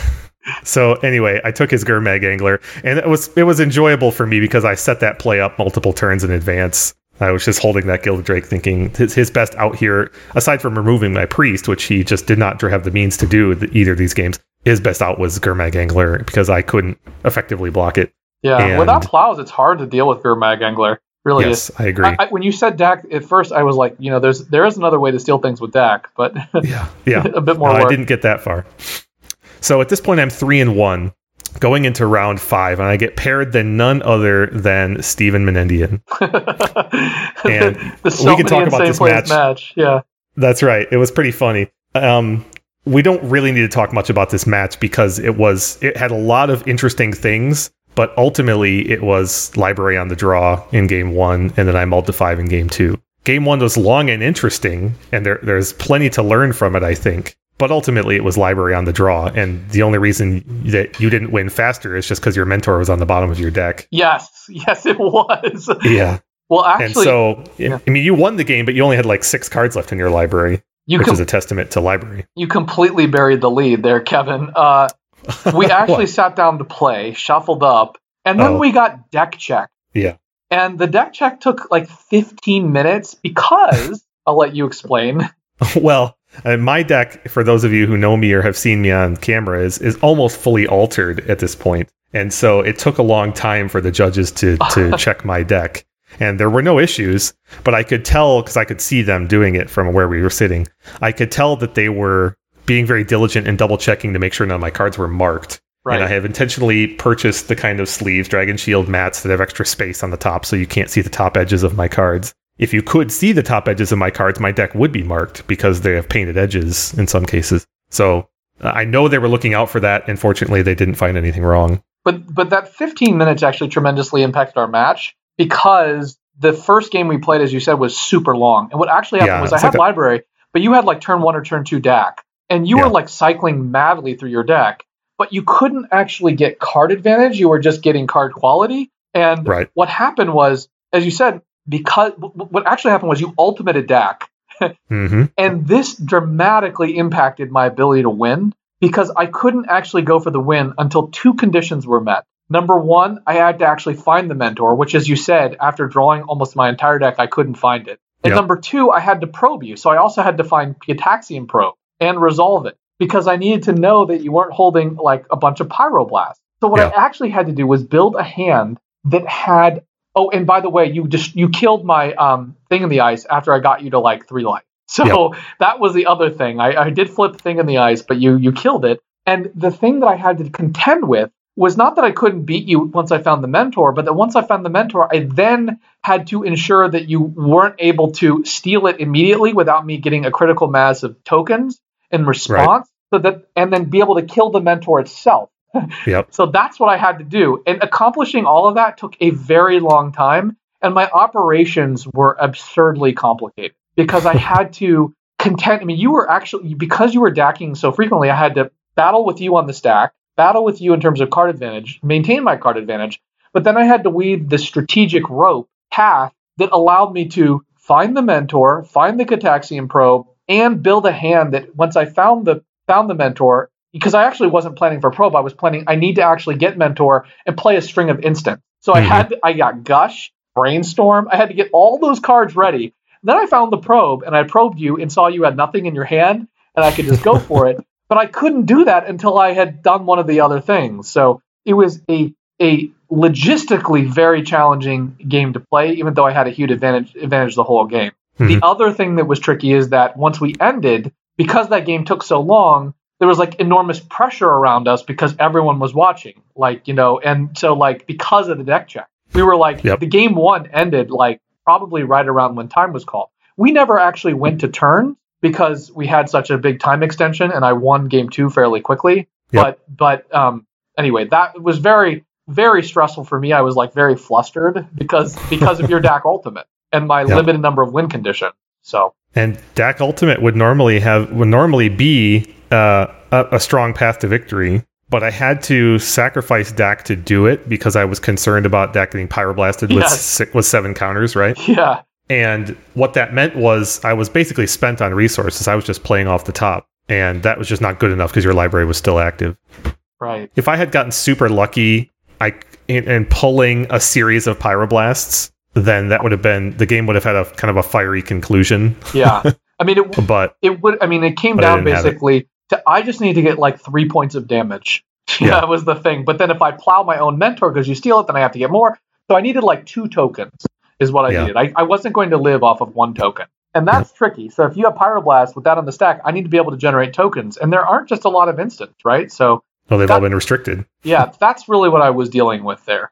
Yep. Yeah, so it was interesting from an analytical standpoint, but not quite so much from a competition standpoint. Well, I also think it was kind of like, frustrating for you because like you don't get to see my hand, so you don't see everything that I'm doing. And you're just sitting there like with pretty obvious plays in the sense that like you're just DACking and like just getting to DAC ultimate, and you don't really have a ton of options. Whereas like each turn was a cornucopia of options for me.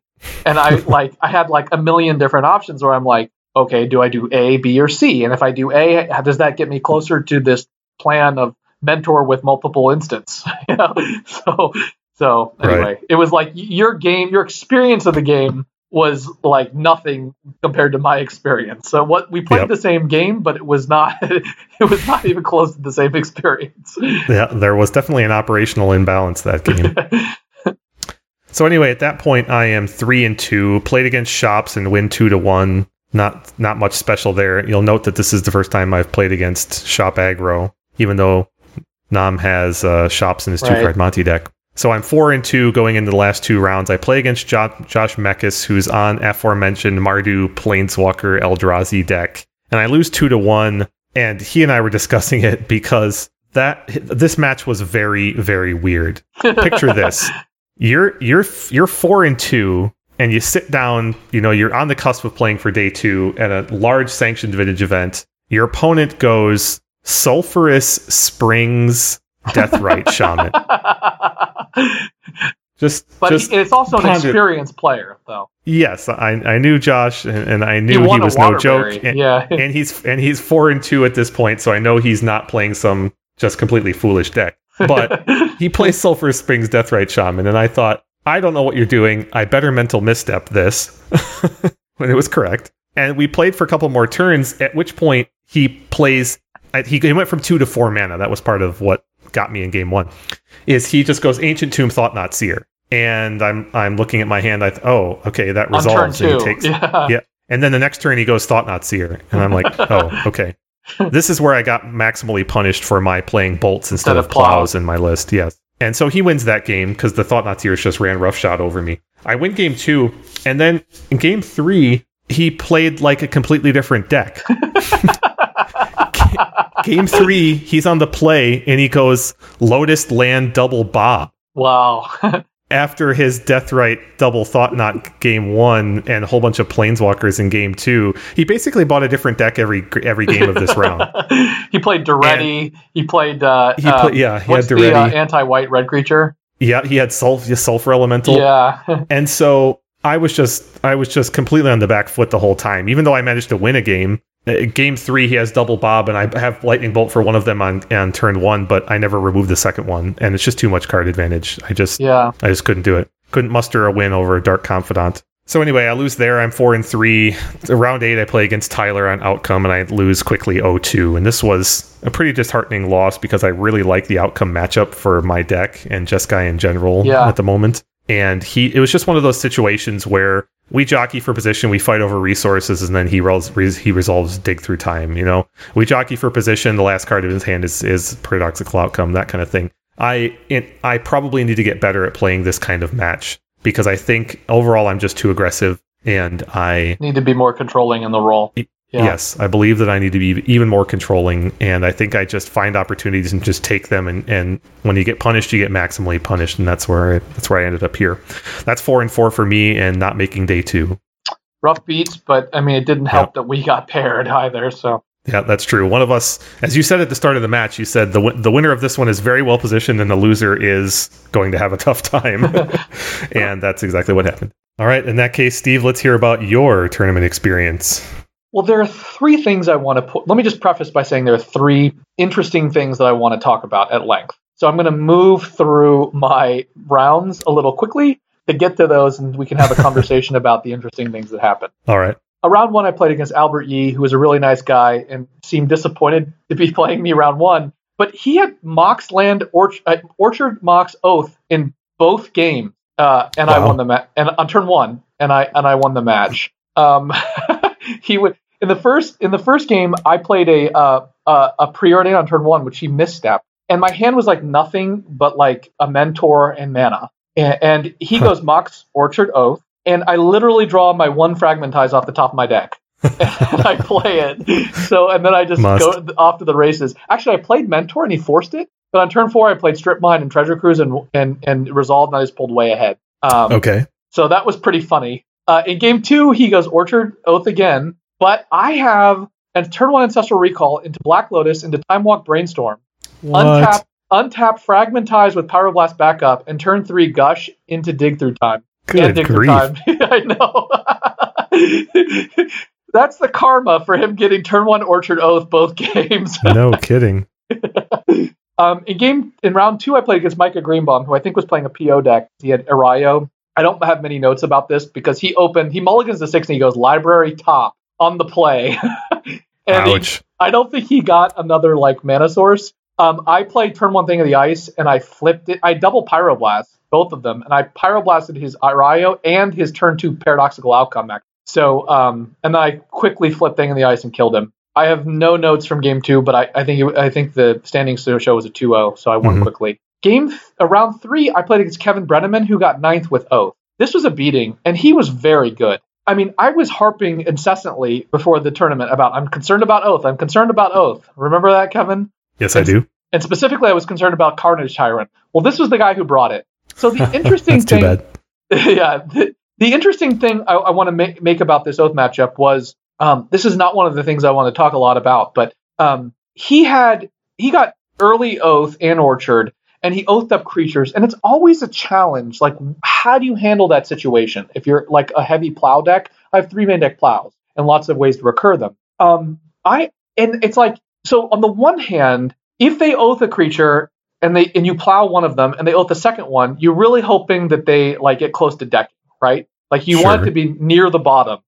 He oathed up a Gisela or a Gisela, and I plowed it. And he oathed up a Gristlebrand, which was like the next card, which I was really disappointed about. Like it was literally the top card of his library. Yep.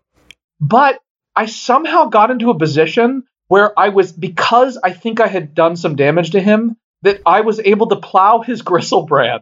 Wow. That's hard to do. It is hard to do. So it was this really weird game where I could like stave off Inferno Titan somehow, and like I could maybe count, I don't know what happened, but he got Inferno Titan. I might have been able to position myself to plow the 3rd Inferno Titan as well, then see what happens, but he actually got me. I don't remember the specifics. I would love to, like, that's a game I would love to have played on Magic Online, because then I could review it, like diagram it, and see exactly how it played out. But it's interesting to like decide, like, do I scoop, especially in time rounds, like, do you scoop, do you do you play it out to see if you can deck them, to see if I can remove all these creatures? And these like Oath decks are designed like, if you can remove the Gristlebrand, you can actually potentially plow the remaining creature, But like, anyway, it was just, I was really frustrated after I plowed Gisela that he, like, the next card he oathed was literally Gristlebrand. Game 2 was not a game because I had a 1-land hand with Brainstorm, and the heuristic with 1-land hand and Brainstorm, as you probably remember, Kevin, is you can't play it on turn 1. Right. You wait for another draw and then you play it, and that's what I did. Unfortunately, I locked myself. Yeah. So that was the entire game. Yep. He did have Carnage Tyrant, and he showed it to me at the end of the game. He didn't need to play it because he overran me. Yeah.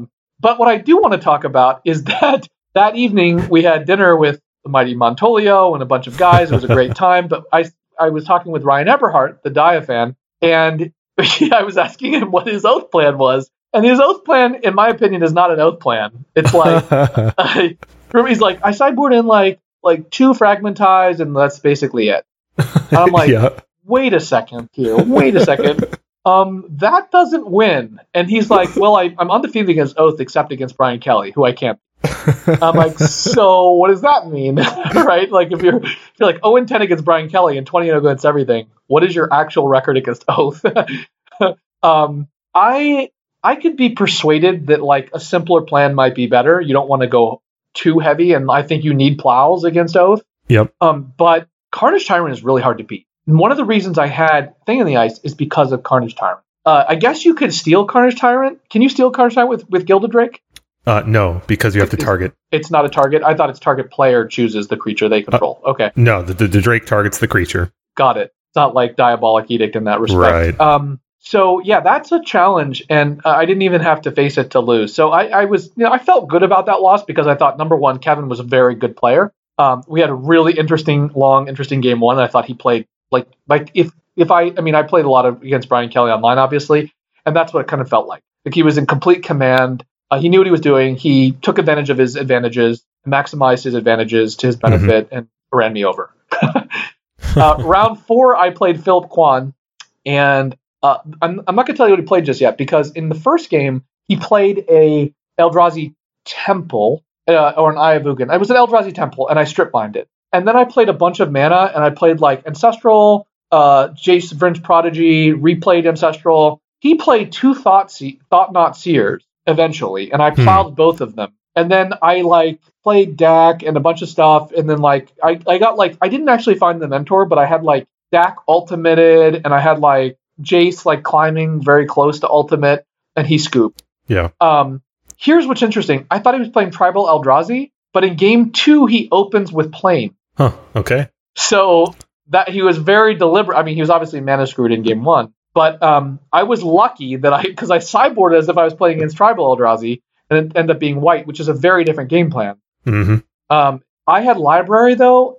My opening hand was Library, Tundra, Strip, and Ancestral, JVP, and Thing of the Ice. What do you play on the draw if you open with Library, Strip, Tundra? With Ancestral? What is your turn 1 play? Wow.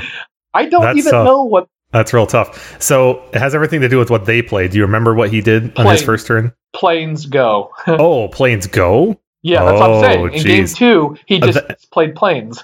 That's real rough. I think I just lead with Tundra because Ancestral gets you more burst card advantage. If he strips, then Ancestral is insulating you against the loss of colored mana, right? Yes. You're going to see four other cards. Library. Yeah, and if you don't get any of that, then you've got Library as a backup plan. So I like leading with Tundra. It gets Ancestral resolved, and it maximally positions you to be able to do things like Thing in the Ice plus strip them next turn if you find a Mox, things like that. Your logic is exactly what I did. I played the Tundra because I wanted it to draw a Wasteland so the Library would go active. Yeah. And I just ran him over. I played Thing in the Ice. It flipped really soon, and I killed him very quickly. Yeah, Thing in the Ice is good like that. Did he play any creatures? I think he played a Thalia, which I plowed, but by the time he played Thalia, I think he probably played some other things, but it was way too late when he played other things. I mean, I think I had played Ancestral and replayed Ancestral, and basically everything by the time he was able to do anything. Yeah, okay, gotcha. Round 5, I played against you, so at this point I'm 4-1. Mm-hmm. Round 6, I played against Tyler Thibodeau, who I don't remember what he was playing, but I think it was a PO deck, and I won 2-0. Round 7, I played against Josh Lalo, who made top 8. It was a mirror match. I remember, so I won game 1, and it was a very good long game 1 that I just eked out my advantage. Game 2, I had a huge advantage, but I let it somehow slip away from me, and he won. I don't remember how that happened. But I remember there was a fateful decision I made, and I think it was the wrong decision. I went all in on something, and then I remember what happened. We both expended ourselves. I had 5 cards in my hand. He had 1 card in his hand. I had 2 counter spells. I Force of Will the Brainstorm that he played. No, I played Brainstorm. My hand was 5 cards, but I had Force. Let's say it was Force, Misstep, Brainstorm, and Mox, Land in hand. Maybe 6 cards. I played Brainstorm. All I wanted to do was get good cards and shuffle away the dead cards. Naturally. He countered it. I used Force on the counter, and my Brainstorm was bad. Despite being late game, it was bad in game 2. And he has no cards in his hand. Okay? He had 1 card in his hand. It was a mana drain on my Brainstorm, and I forced it. Guess what he draws? Is no cards in his hand. Guess what he draws? I don't know. A good card. A restricted card. Ancestral Recall. Okay. And then he Ancestrals into Treasure Cruise. Yikes. And Treasure Cruises into Time Walk. So I lost that game. It was Paul Mastroianni was watching that game. It was really crazy because I was so far ahead in game 2 after battling heavily, and then that happened. And then in game 3 I won. So it was not close. So far I played 2 of the 1 player who's made top 8, and 1 who got ninth. Yeah. Round 8 I played against Nathan Marska, who did make top 8. And this was probably the most demoralizing match of not just the day, but the entire weekend. Super nice guy, but exceptionally green. Yeah. He told me he started playing Magic with Dragons of Tarkir, and this was his first or second vintage tournament. Nice. In game one, he played Wheel of Fortune, and I drew Insane, and he wasn't able to do anything. And he played like Voltaic Key, and I countered the Time Vaulters. I just went way ahead after he did that. Yeah. And I won. He scooped after I was ultimate, I had Dak and Little Jace flipped over and everything. So I thought he was playing Paradoxical Outcome because I saw Voltaic Key and Mana Crypt and stuff like that. And it turns out he was playing Grixis Thieves. Mm-hmm. And so I lost game 2 specifically because I sideboarded incorrectly. Yeah. I thought he was playing a totally different deck.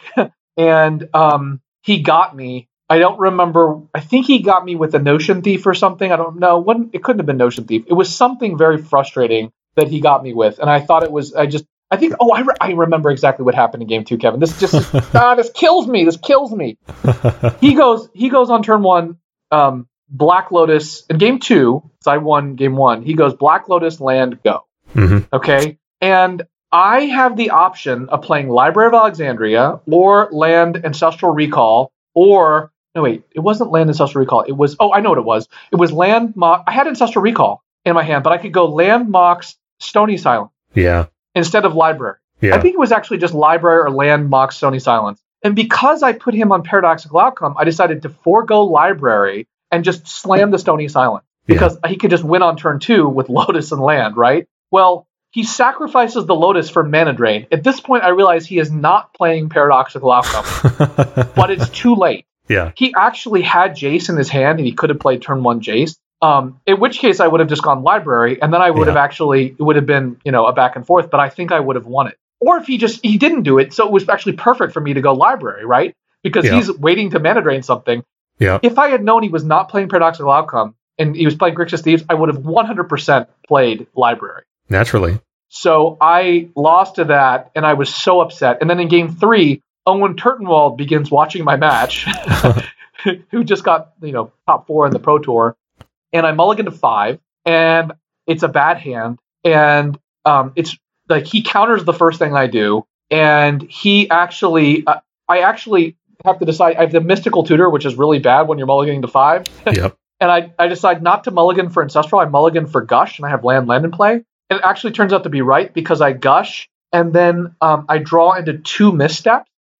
And he plays something, I misstep, and he missteps it again. Well, I forget exactly. I forget exactly. Anyway, I used one of my. I got that mixed up. I misstepped something. I didn't play both my missteps. I think what happened was I found out that he had a misstep somehow. I don't remember how. He must have played something that I misstepped, and then I drew one misstep off Gush, is what it was, and then I drew another the turn later. So here's what happened. I Gush. I feel like I'm back in the game. I get another land drop because of Gush, so it's functionally drawing 3 cards, right? And one of them's a misstep. He plays something, I misstep it, he missteps back. That's what happened. And the next turn I draw a misstep. Here's the crucial thing. I have one misstep in my hand, and I think I have misstep and Plow at this point, is my hand. Mm-hmm. He plays a Vamp Tutor, or a Demonic Tutor, I think. And I'm like, oh, and then I'm thinking, oh god, here comes Tinker. If he plays Tinker for Blightsteel, I'm going to Plow it, and we'll be good. If he plays Key Vault, we're good, I'll misstep the key. But guess what he does? He does get Tinker. He plays Tinker, but he tinkers for Voltaic Key and plays Time Vault. Oh, so it's the exact play that beats my misstep and Plow. Yeah. And I'm just like, oh my god, this can't be real. So I end day 1 at 6-2 after a 7-1 start. In a normal tournament, I would have just been able to draw into the top 8 and had my 8 Star City Games Power 9 top 8. That was pretty infuriating. So, and that was incredibly demoralizing, though. So, and Owen was like, I guess that's vintage. And then Owen's like, why doesn't anyone play Key Vault on the Vintage Super League?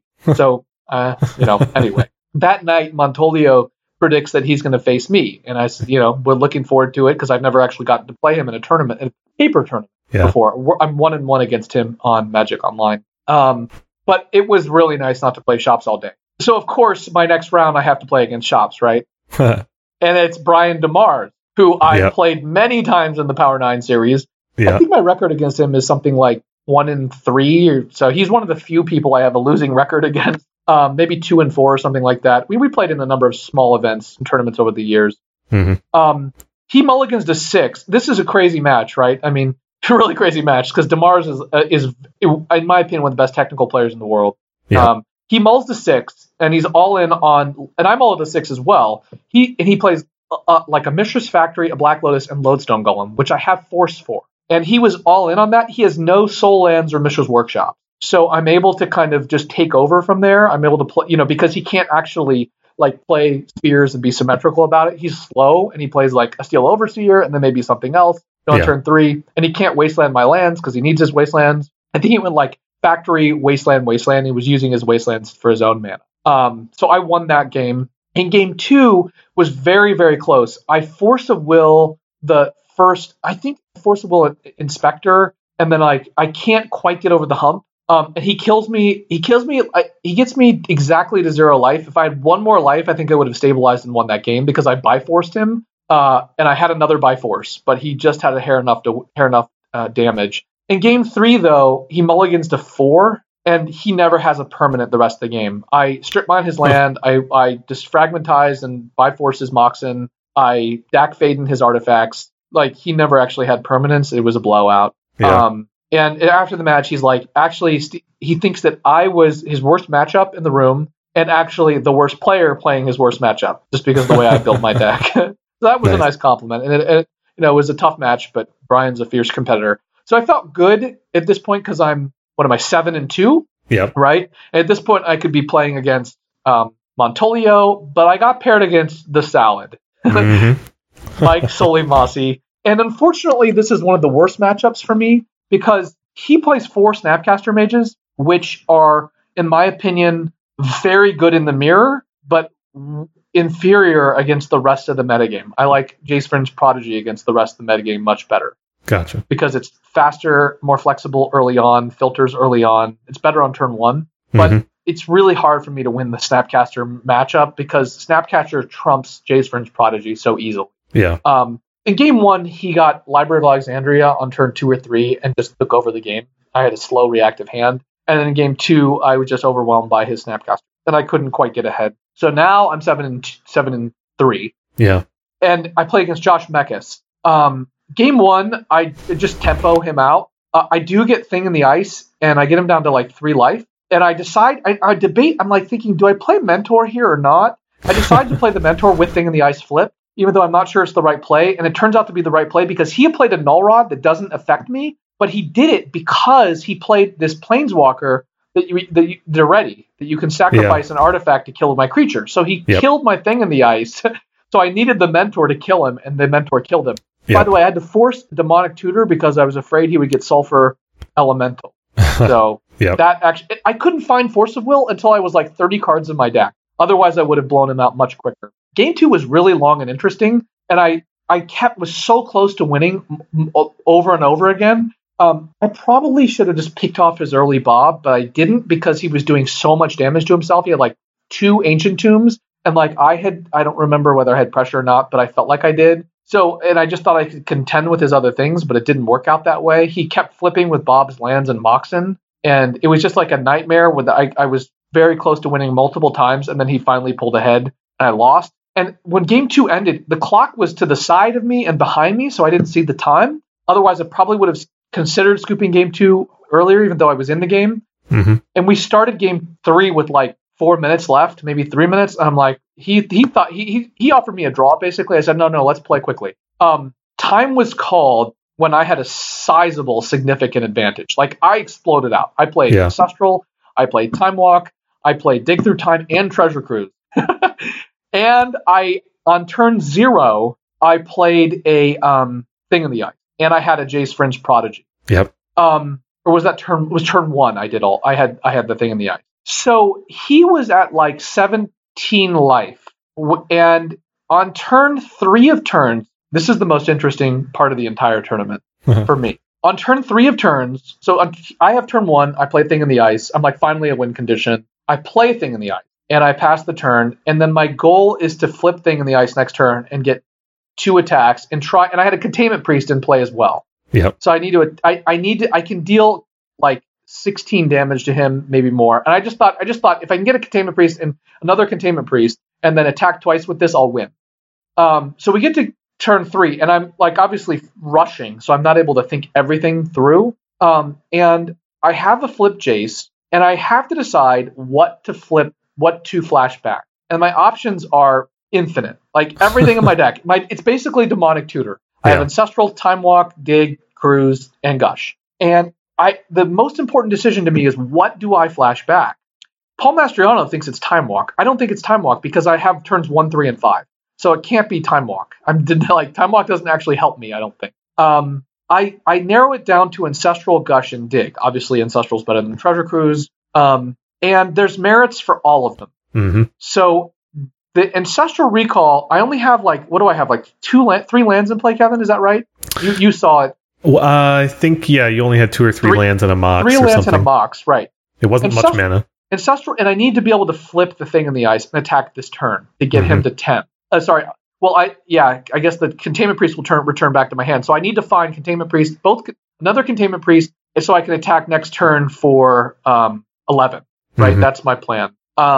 So if I play Ancestral, I've used a precious mana, when I only have 3 lands in play and a Mox. So and if I use Dig, then I've used almost all my mana, over half my mana, right? So and so that seems poor, because if I Dig, the Dig will probably allow me to flip the Thing in the Ice, but it might not. It might not. If I get Dig into Preordain, I'm not going to be able to flip it, right? Yeah. The Ancestral, I think I had removed 1 Thing in the Ice token, so I needed at least 3 spells right here. Maybe I'd removed 0, I don't remember.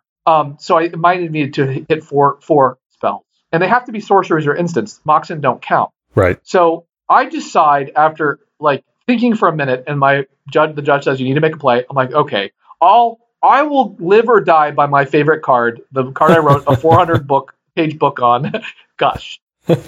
Sure enough, Gush actually gets me the cards I need and the mana drop. And I don't think I need another mana drop because I had tons of cards. I also had Dak in play, I think. Yeah. It gave me the mana I needed and the cards I needed to flip Thing in the Ice. So I attack for 7, he goes to 10. Yep. The problem is that I needed more than that. I wasn't thinking exactly about everything.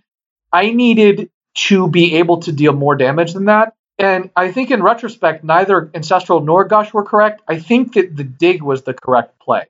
Because what happened was I got to turn 5, and I could get him down to 3 or a 1, but I couldn't win the game. Yep. And you ran no bolts in that list. No bolts, 0 bolts. If I had a bolt, I would have been able to win the game, because I certainly would have been able to find it. And I just wasn't thinking enough about that. And if I thought it had enough time, if I was playing on Magic Online and I had a Magic computer clock, I could have thought through, what is my strategic objective? Exactly how much damage do I have to deal? I was so stuck on let me find another Containment Priest and just win with the Thing in the Ice. When instead, on turn 1, instead of actually playing Thing in the Ice at all, I should have been focused on just finding Mentor. Mm-hmm.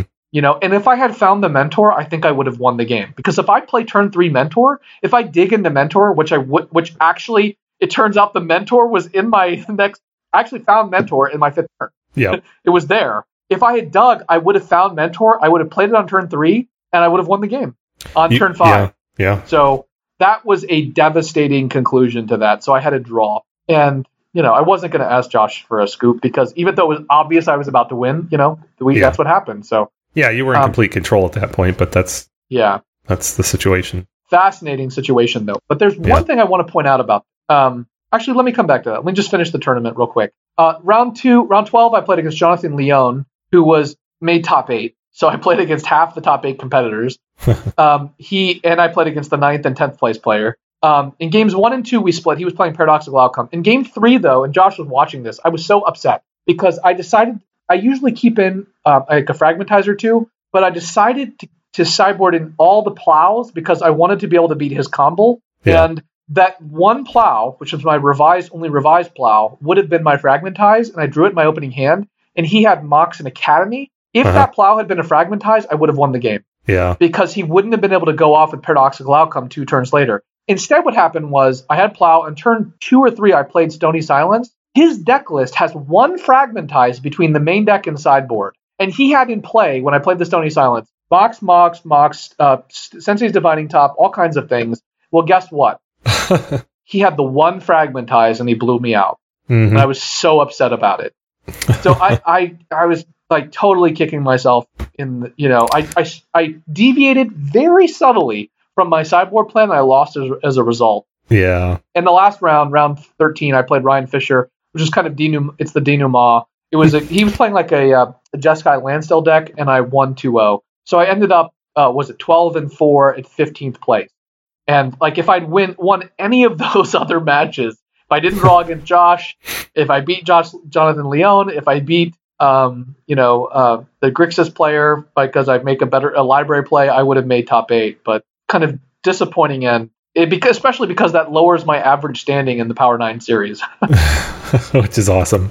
But, so you, at 13 rounds, you had 4 losses and a draw, right? So no, it must have, let's say I lost to Jonathan Leone, to the Salad, and to Nathan Marska and John Brenneman. Yeah. So that's right. You were X4 and 1. Right. Yeah. The thing I wanted to get back to is that Gush situation against Josh Mekas, where I decided to Gush. The decisive. So here's the thing. I wrote a whole book on Gush, right? And in the second, I was actually playing testing for the VSL last night, and Gush is an amazing card. And part of the reason it's such an amazing card, I don't mean just powerful. I mean it is a thought-provoking, skill-intensive, deep card. It's a card that like you can literally try and master the rest of your life. And even though I have written a 400-page book about this card, there are circumstances in which I really don't know when to gush or when how to sequence it and so on. And in the second chapter of my Gush book, there's a sequence table of why you don't gush on turn 2, right? And the basic reason you gush on turn 3 at the earliest is because you sacrifice mana production you've sacrificed a third of your mana production by turn 3 and a quarter of it by turn 4. If you do that, you're not maximizing your overall mana potential. And it's extremely novice play. Blue mages are taught to play blue draw spells as soon as possible. And the reason for that is twofold. First, the earlier you play your draw spells, the more likely you are to resolve it, and the more resources you can then redeploy to play more draw spells and get more card advantage, right? Well, part of that is mana. For draw spells that cost mana, like Thirst for Knowledge or Fact or Fiction, not playing a draw spell when you have an opportunity to is a completely foregone opportunity, right? But the other part of it is your opponent has time to develop as well. But that first reason does not apply to Gush because there's no mana cost to Gush. There is no foregone mana, unused mana that you could have used to play Gush. And so that's the reason why you hold off Gush till turn 3 at the earliest. But here's the funny thing. And this never occurs on Magic Online because Magic Online isn't set up this way. It's actually symmetrical for the end of matches as well. If you are in the penultimate turn of a game, meaning the second to last turn of a game, which can only be known if you are in turns, then playing Gush on the penultimate turn is wrong for the same reason that playing Gush on turn 2 is. There's a symmetry there. But that so rarely comes up that it's not something I have seriously analyzed before. Well, I take that back. I actually have analyzed it once before. I'm going to tell you when it was. In the 2015 Vintage Championship, I went 7-1-2. 7-1-2. I had 1 loss and 2 draws. And one of my draws was against an opponent where I had overwhelming advantage. I was using Gushbond. I had 2 Gushes in my hand, Tendrils of Agony, and a bunch of stuff. But all I had to do was find Fastbond. Or just storm out. And he was at 17 life. Actually, very symmetrical. Identical to Josh Mekas here. In that situation, in turn 3 of time, I used one of my Gushes. And it was a complete mistake. And I wrote in my tournament report it was a mistake because if I had just waited till turn 5, it made no difference. I had 4 lands in play. I could have played both the Gushes on turn 5. I didn't gain anything by playing the Gush there. But if I had waited, I would have been able to play Gush, Preordain, Misstep, Force, Tendrils, and win the game. I would have had 17 damage exactly with the other stuff, the other Moxen and stuff. Even though the only reason I played the Gush on turn 3 is because I was looking for Fastbond. And I would have maximized my mana on turn 5, so I would have had an even better chance of finding Fastbond on turn 5 of turns. Interesting. So, but this cannot come up in Magic Online. It only is a paper circumstance or a circumstance where I guess it could come up theoretically on Magic Online if you knew that this was the second to last turn you'll have because you're like a minute left in the clock or something. Yeah. But so there's a symmetry there that you don't play Gush on turn 2, but you also don't play Gush ever the penultimate turn of the game. And that's happened before. I didn't learn my lesson. So that's anyway. Funny. Don't play Gush on turn n-1. Exactly. So if I ever do a 4th edition of my Gush book, I'll have to add that in there as well. That's really interesting. I hope that if I'm ever in that situation, I will think of this exact conversation and remember that. Yep, because you pointed out, if I had that extra mana on turn 5, so if I just dig through time, yep. I would have been able to, I would have had the additional mana I needed on turn 5 to just totally ramp the mentor and 1 or 2 monks. Yep. So Gush normally does not hamper mana production, but it does if you're n-1 turns. So that's awesome. Go. Well, congratulations on a strong performance. Thank you, Kevin. It was a blast. I was just disappointed I wasn't able to, at least make top 8. But I felt like I would have had a good run if I had made it. But especially because neither the Salad nor the Jonathan Brenneman made top 8. So I feel like, and I beat just half the players I played who made top 8.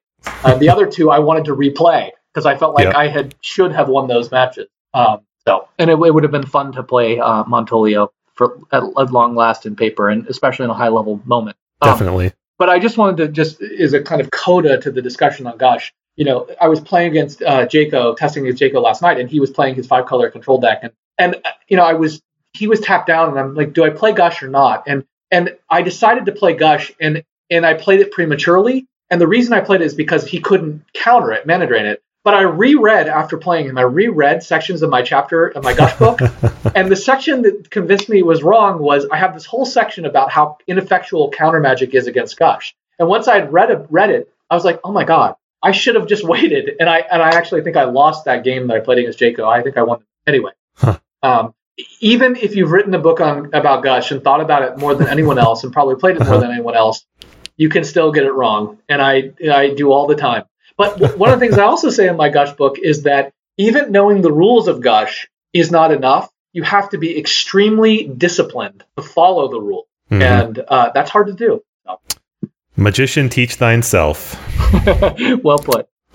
All right. So we've got an upcoming SCGCon in December. We don't know if there will be another Power 9 event at it. But based on this, based on the success of this one, in my opinion, but also in talking with Jonathan Suarez about it, it certainly seems like a high likelihood that there will be another Power 9 event at the next SCGCon.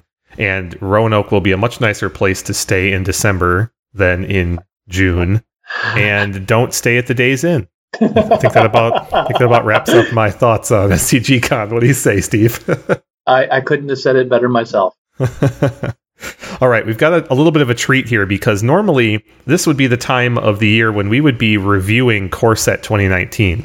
If you're following along in Magic News, you know that Core Set was recently fully spoiled, and we're ready to do it. However, timing is really kind of stymieing us, what with the VSL and our prep for SCGCon and our follow-up here, and the other things going on in life, vacation and whatnot.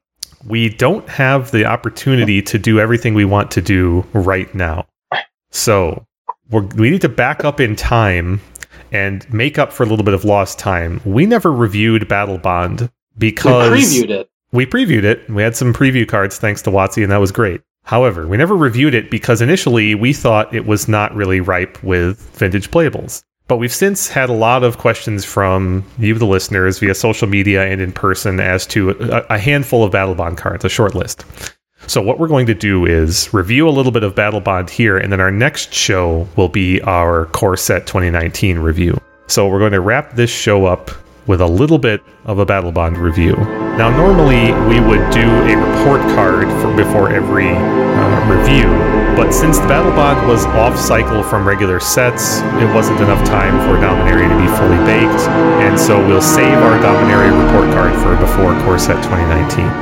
Now, we also like to review the mechanics of a set going in, but there's there's a couple of key things in terms of Battlebond that really kind of stymie that. One is that Battlebond, as you all know, is a two-headed giant-centric format. It's designed to be played in two-headed giant. Many of the cards are designed specifically for that purpose, and as such, mechanically, it doesn't have a lot to do for one-on-one in the majority of cases. There's new mechanics like assist, which lets another player help you pay for a spell. That mechanic need not apply in one-on-one in tournament Magic. However, there are still a couple of cards that are very interesting and potentially applicable to Vintage, and those you have asked us to review. So we got 4 cards here. This will be a bit of a quick one. Where would you like to begin, Steve? We've only got 4 cards, so we can afford to be a little bit choosy here. Wherever you'd like. All right, let's start with Stunning Reversal. Now, this is an instant for 3B. The next time you would lose the game this turn, instead draw 7 cards and your life total becomes 1. Exile Stunning Reversal. So this is a play on the Lich's Mirror action, right? Definitely. And Lich's Mirror, which somewhat famously made an appearance in VSL recently. Quite comically, right. Actually, which is pretty funny. Lich's Mirror says, similar to this, if you would lose the game, instead shuffle your hand, your graveyard, and all your permanents you own into your library, draw 7 cards, your life total becomes 20. So Lich's Mirror is a bit more generous because it just sits in play, and the next time you would lose, it triggers. It doesn't trigger, it replaces it, excuse me. Stunning Reversal is a little bit less flexible. It's black, it costs 1 less mana, but it only works this turn. It says the next time you would lose the game this turn. You still draw 7, but you only get 1 life point, so it's a little less generous. So, Steve, at face value, you and I reviewed Lich's Mirror, and it did about as well in the Vintage metagame as we predicted. It's an interesting effect. It's a very all-in kind of concept, and this one's not nearly as generous as the Mirror is.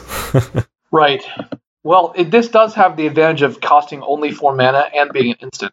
Yep. So it's much more efficient than the other things we've seen. Mm-hmm. The surprise value is not to be understated. Right, and it only requires 1 black. So you can play it in response to a game-winning play, which is nice. Yep, that's true. The surprise value definitely increases this card's playability because it gives it a certain kind of value in effectively every match of Magic that Lich's Mirror doesn't have. Now, the main problem with this is that it's extremely conditional. I mean, in a sense, you are planning to lose the game. Yep. Which is usually a bad plan. So I would say, logically speaking, this is unplayable because you shouldn't have a deck that's designed around planning to lose the game. However, that said, there are certain decks that are good at bringing themselves to the brink and can then push themselves over. And so you're right that you are dependent on this card resolving in order for it to work. And tautology notwithstanding, but you can just cast this card and see if it resolves, and then if it resolves, you can play into the game-losing scenario. So you don't always have to be right on the brink when you cast it. But if you've got something along the lines of Necro or Yawgmoth's Bargain, you can just cast this, see if it resolves, and then as soon as it does, it's very similar in effect to a draw 7. And whether or not you need a draw 7 when you've got Necro or Bargain in play is another matter. I can't think of offhand another, let's say, existing or recently existing combo deck in Vintage that has the capability to kill itself at will. Is there something I'm not thinking of? Not that I can think of. There's Demonic Consultation, right? You can consult for a card that's not your deck. Vault. Yeah. Oh, that's right. So Spoils of the Vault. Yep, sure, there you go. That's a little bit retro. We played it in our Storm 10 days, and it was a good card back then, but that was before Mental Misstep existed. Yeah, you could get into a scenario where you resolve this, and then cast Spoils of the Vault, and they misstep it, and you're like, oh, okay, go. That would be very disheartening. What else? You could deck yourself with Oath or with Doomsday, although decking yourself with Doomsday and then replacing it with immediately losing the game is not a good idea. It's pretty comical, actually. Lich's Mirror protects you from decking. This card does not. If you have no cards in your library, like on your upkeep, you have no cards in your library, you cast this. The next time you'd lose, so you go to draw your card, and then you don't lose the game. Instead, you draw a card and lose the game. So this card does not protect you from decking, which is pretty funny. You can cast it for effect, and yes, you will not lose the game once, and then you will proceed to lose the game. So this is really protecting you from life loss. Oh, interestingly enough, this card also doesn't protect you from poison. Good point. Yeah, if you die from poison, you will not lose the game, draw 7 cards, go to 1, and then lose the game. Huh. So this really only protects you from damage or one-shot win the game effects. If your opponent has something that says they win the game. Oh, actually, I don't know the rules well enough to know if that's true. If they have something that says they win the game, I don't know if this stops that. So my view is that this card is not playable, but I think there are definitely combos to be had. I just don't think it's going to show up in the Vintage top 8 because part of the problem is if you get one half of the combo but not the other, then the utility is narrow. The drawing 7 is pretty powerful, but setting you back at 1 life is not really necessarily helpful. It is. And the cards that this combos with are either, they fall into 2 broad categories. Good enough to win the game on their own, Necro, Bargain, Doomsday, right? Or they are not good enough to play and they're too high risk anyway, like Spoils of the Vault. The only intersection I see between them really is Demonic Consultation, because that's a card that's good on its own and becomes better once you've resolved this. Oh, wait, never mind. Consult doesn't work for the reasons I stated about decking. I'm sorry. This isn't Lich's Mirror. This doesn't reset your permanents and cards. So never mind. Consult doesn't work. Yeah, this is rough. Spoils of the Vault would. Yeah, if you could Necro yourself down to 0 with this in play, you'd do it. But it's not that much better than just Necroing all those cards to begin with. If you Necro yourself to 0, how many cards did you need to win the game? Right. Yeah, I'm with you. I think this is not quite good enough to play. It's cute and it's fun, and it will definitely be spicy in an EDH game here or there. But I'm going to go with 0 for Vintage. Next, let's talk about Sentinel Tower, an artifact for 4. Whenever an instant or sorcery spell is cast during your turn, Sentinel Tower deals damage to any target equal to 1 plus the number of instant and sorcery spells cast before that spell this turn. Well, clearly, this is a castable spell in Vintage, right? 4 mana artifacts are a playable thing, although the majority of them are played in workshop decks that are then going to cast no instants or sorceries. So the casting cost, while a playable one, is in context a little bit high for a combo deck in Vintage or a Xerox deck. Not insurmountable. The effect is pretty generous, actually. I like the way they worded it in the sense that it doesn't care who's casting an instant or sorcery. So if your opponent Force of Wills your Mox, this still triggers on their force and does 1 damage to a target. Yes. I also like that this is very generous in targeting. It's any target, so you can shoot down Planeswalkers with this. I really, really don't like the way they worded the quantity, though. Yeah. It's 1 plus the number of instant or sorcery spells cast before that spell. Why isn't it just equal to the number of instant or sorceries cast this turn? I think they probably wanted to avoid the confusion of just, does it count this spell? Yeah. I think that's what they were trying to avoid. But it's a hard sell for me when the first line of the card is whenever an instant or sorcery spell is cast. So asking the question, does it count this spell I'm casting? Well, what did it trigger off of? Oh, the casting of a spell. I guess it does probably count this spell. Right. Yeah. I think I get the reason, but I don't like it. So, just I want to give an example here. So suppose, you're a control deck and you've got this out. Yep.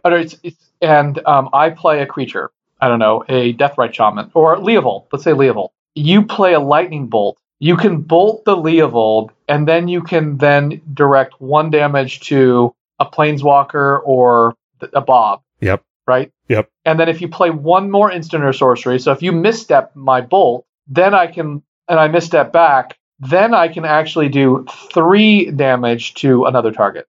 Well, in that example, you get to do 2 and then 3 because it triggers on whenever someone casts an instant or sorcery. It counts you and your opponent. Misstep. Yeah.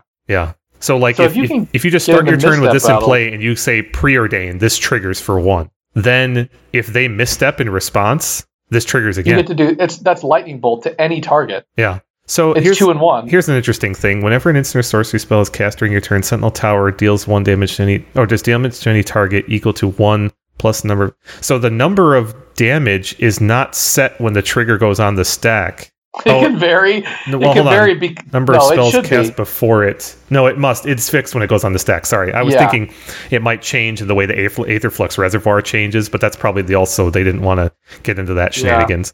Yeah. So, regardless, in the preordained plus misstep scenario, you're going to have a trigger for 1 and a trigger for 2.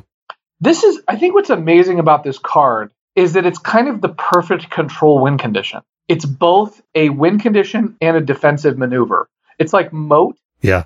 that like wipes out your opponent's board when you play counter spells. Yeah. Which is like exactly what you want to do. And that's a good point. And in the vintage context, because several of our counters are free, you can just tap out and play it and start immediately getting its benefit. More than half of them these days. I mean, between Force and Misstep and Mindbreak Trap, the minority, the minority of them aren't free. That's right. The median counterspell costs no mana in vintage. Right. Yeah. The median. Because, I mean, Spell Pierce doesn't see play anymore, but there's a little bit of Flusterstorm, a lot of Pyroblast, and a little bit of Mana Drain. Yeah. So, yeah, I like your point there, is that this plays all the roles that a control deck wants. You get, the pings add up over time. They can remove pesky creatures like Snapcasters. They can go after Planeswalkers, and it doesn't take much, right? Right.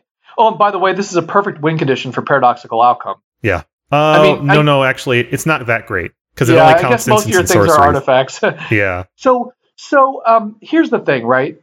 It's actually great for a Yawgmoth's Will deck. Yeah. But what I would say is that, number one, this isn't going to be played by Oath, because Oath wants your opponent to have small creatures. Yeah. It's too expensive for a Jeskai deck, because the Jeskai deck just doesn't play Soul Ring and the big mana. Yep. It's definitely playable in a Mana Drain deck. This strikes me as it could be a finisher for Landstill, but the problem is Landstill already has finishers that, it might actually be good in Landstill, because Landstill could just use its like counter magic to wipe out its opponent's stuff. Yeah. But I mean, you already have good forecasting cost removal. You've got the 4-mana Uncounterable Wrath. Yeah. And Jace. What's that called? Yeah. Supreme Verdict and Jace. Yeah. So it competes with that. I think if this is going to see any play, it would be in a big mana blue deck. It plays very well with Mana Drain, both before and after. Well. Right. Yep. You drain into it, and then Yawgmoth's Will literally wins the game. Not because of the counter spells, but because it literally wins the game this time. Yeah. Not figuratively, literally. Yeah, that's a good point. It kills your opponent. So, think about it. If Yawgmoth's Will is the first spell, that's 1 damage to your opponent. So if your opponent is at, let's say, 17, they're at 16, then you play another instant, let's say Time Walk or Ancestral. Yep. Now they're at 15 because that's 2 damage. And then let's say, how many more spells do we need to win? Let's say you play 3, 4, 5, 6. So you have to get all the way to 6. Are you sure it's not? Because 3, 4, 5 doesn't do it. 3, 4, 5 is only 12. You would need to play 4 more spells. Okay, but that's certainly feasible. 17, playing 5 spells out of your graveyard is not with a Yawgmoth's Will. That's easy. Yeah, not unreasonable. Not at all. Yeah, that's interesting. Not to mention it's defensive. So perhaps Grixis Thieves. Yeah, if they wanted a slot for this, I think you need to. Maybe something like that. The interesting thing, though, to your earlier point, this kind of takes up a removal slot. You can cut a lightning bolt for this. I think so. It weakens you against shops, of course. Yes, and it can kill planeswalkers. Yeah, so it's actually nice against. And look at the effect this has against Oath. As long as you have keep an your instant opponent from ever oathing. Yeah, they give you an orchard token, and you just play any instant to remove it. If you can get this out, how insane is Ancient Grudge with this? Oh wow, good grief! Or Lava Dart, things like that. No, not that you would play Lava Dart or Firebolt, but Ancient Grudge is really good with this. I mean, if you can get this out against a Workshop deck, then you could Ancient Grudge and you could hit basically 4 targets. You could Ancient Grudge destroying a sphere, doing 1 damage to like a Phyrexian Revoker, and then you could Ancient Grudge flashback and then kill another sphere, and then do 2 points of damage to whatever, a Steel Overseer or whatever. It kind of turns all your targeted removal into Kolaghan's commands against shops. Exactly. Yeah, it's kind of a beating. You're right. It's a serious beating against shops if you can crest the wave, because their creatures most of them start small enough to just pick off with this. Right. Now, of course, it costs 4, so who knows if they can get there, get this out. Very interesting, though. Yeah, super interesting. I'm very interested in the passive nature of this effect. It's very attractive for control players. Yeah. I mean, it's just a win condition. You don't even need win conditions in your deck then, which is nice. And by the way, it's completely symmetrical. What do you mean? Meaning when your opponent plays an instance, you get to trigger. On your turn. It has to be your turn. Oh, it does? Yeah. Oh, that's not as good. Well, anytime they counter you on your turn, though, you gain a certain aggressiveness when you have this in play, right? Their missteps become a lot worse. So your opponents can also do damage with this as well? No, you control the trigger every time. It doesn't say that player. It's always you. Any target, right? You control the target. Yes. Sorry. They get punished by playing on your turn. It has a defense grid that's kind too of bad. effect. That's too bad. It actually can't do it on their turn. That weakens it substantially in my mind. Because if you're mana draining, you want to be able to do it on their turn and get trigger off of it. That's true. So that's true. So you do have to be. There's an implied aggressiveness with this. You can't just be reacting to their stuff on their turn every time. So, but this plays well with a lot of the common themes in Vintage right now. Preordains. Preordains become quite good with this in play, and it would change your timing for removal against shops. Right. But that's okay because common removal against shops includes by force, shattering, spree, fragmentize. It's all a lot of main phase stuff. You're right about Ancient Grudge being a beating, but you just have to manage your timing. I don't think that this is going to be played in the next couple of months because it doesn't interact with the big four or the big five if you count Dredge right now enough.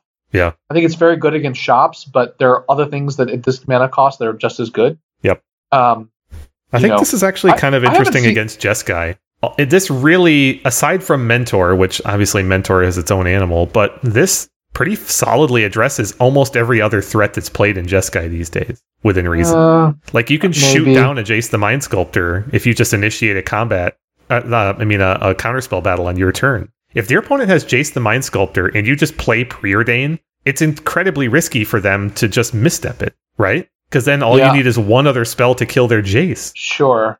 No, wait, hold on. I'm sorry. I need to restate that. If you play Preordain and you target their Jace with this trigger, then anything they play for the rest of that turn kills their Jace. Right. That's true. But it's just as likely that this thing will get DAC. Well, okay, that's fair. DAC is some insurance against this. You're right. And that's actually a pretty huge beating. What a liability to get this stolen by their deck. Yep. Yeah, I just don't think the metagame is structured in such a way as to make this really useful. There are definitely versions of the metagame that I could see where this could be really useful, but this is not the one we're inhabiting. Yeah, I'm also wondering, do you think there's a place for this in ritual decks? Like imagine if this was played the year Mark Lanigra won. Mm-hmm. I mean, this would be insane that year. Probably. It'd be much better. Can you go more aggressively with this deck, though? Can you play this in a ritual-based deck, do you think, as an alternate? I do not. Okay. I'm going 0. Okay. Because it's a 3-month period, I'm going 0. Yeah, that's fair. I agree with your assessment that while this has utility in some of the current matchups in certain scenarios, you don't. It's too slow against Oath. They can still just trump you by giving you Orchard tokens in your end step. It's probably not as good as many other 4-mana cards against shops, and the liability against DAC is huge, as you just said.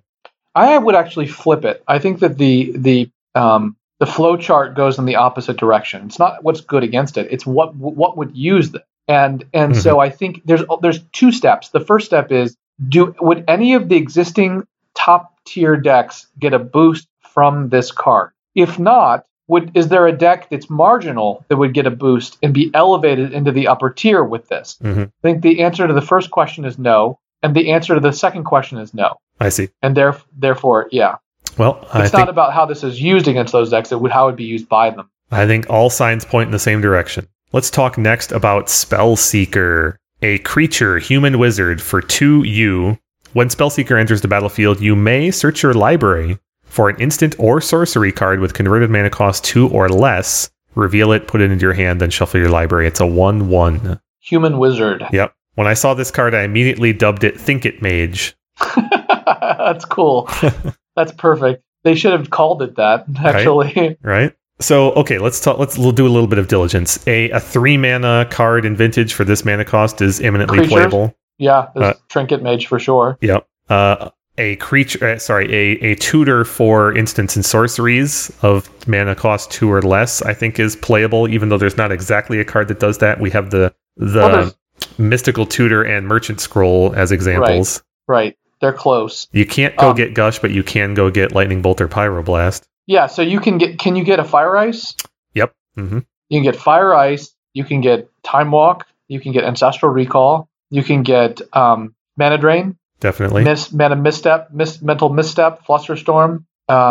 You could get a Merchant Scroll. You get Brainstorm, Preordain. What can you not get? You cannot get Gush. You cannot get Force of Will. You cannot get Dig Through Time or Treasure Cruise. You cannot get Tinker. That's a pretty big one. Yeah, Paradoxical Outcome. So I guess the question is, given what you can get, what would you use this? How would you build value with it? Well, I mean, so it sucks. It's a 1/1, by the way. I mean, Trinket Mage being 2/2. I agree. So the level 1 is you can get restricted cards, right? This goes and gets your Ancestral or your Walk, and they frequently will. And they also, in depending on your archetype and your color combinations, get other restricted cards. This will get your DT or your Balance. Oh wow, we were just talking about blue cards. Yeah, this isn't even blue. Yeah, Demonic Tutor and Balance. That's opening up some other space there. And this gets a lot of common removal. This will go get your Lightning Bolt, your Swords. Wow. Yeah, your Shattering Spree, your Ancient Grudge, that kind of thing. Well, that's pretty versatile. It's very versatile. It is. But it also doesn't get, as we just discounted, a number of haymakers in the format. You can't go and get Outcome or Tinker. Or Yaw Will. Yeah, can't get Force of Will or Gush or any of the Delve spells. I think the fact that it can get Demonic Tutor means it pretty much can get anything. Well, that's right. You can Tutor Chain if you're in black into any card, and you have to believe that even with those restrictions, even in mono blue, your predominant targets are going to be Ancestral and Time Walk, right? I agree. Those two combined are probably going to be the majority, even if you could get anything. And beyond them, there's no such thing as a truly mono blue deck in Vintage, so it gets good role-playing cards like Plow and Balance, Pyroblast. So if you're faced with common threats in the format, let's say you're playing against Workshops. Well, this goes and gets nearly every removal card that's commonly played, with few exceptions. You can't get Dak Faden, but you can get all your spot removal. You're playing against Oath. Well, this goes and gets Fragmentize or Disenchant. You're playing against Outcome. Okay, this could go get an artifact removal, such as Byforce or Shattering Spree. But if you're in a different place in the game, this can go get Pyroblast or Flusterstorm or Mana Drain. So I think that this card plays a useful role in basically all the common matchups. You can go get an answer or a threat against basically any deck in the format. But is it efficient enough to do so? So let's part of the reason Trinket Mage sees play is because it's played in decks that are operationally not dependent on, but operationally dramatically improved by Black Lotus or Mana Crypt, for example. Bomberman and So let's go over the pros and cons. Yeah. 1, the range of spells it can get is enormous. 2, it's useful in almost every matchup. Yes. 3, it's situationally flexible. Yes. So if you're behind, if you're ahead, regardless, it's going to be useful. Con, it's an incredibly tiny body. Yep, almost inconsequentially tiny. Yeah, basically. But it does still trade with a Snapcaster. Yeah, that's true. Yeah. Well, I mean, okay, let's realistically, though, what's the difference between 1/1 and 2/1 in Vintage right now? I'm sorry, not 2/1. I meant 2/2 thinking of Trinket Mage. There's the clock issue, right? A Trinket Mage is a much better clock. If you're playing a bug deck, it's a big difference. Yeah, Death Right. Because, with Death Rights and, small things that you're swarming. Oh, and threatening Planeswalkers. The difference is relevant in threatening Planeswalkers, sure. Okay, so it's a material fact that this only has 1 power and 1 toughness. It's easier to pick off with a Walking Ballista, for example. If you're trying to just play defense in a chump block setting, this is worse at that than anything larger. You know where this might be good? In like a Blue Moon type deck, but it's blue-white. Okay. Where you don't have...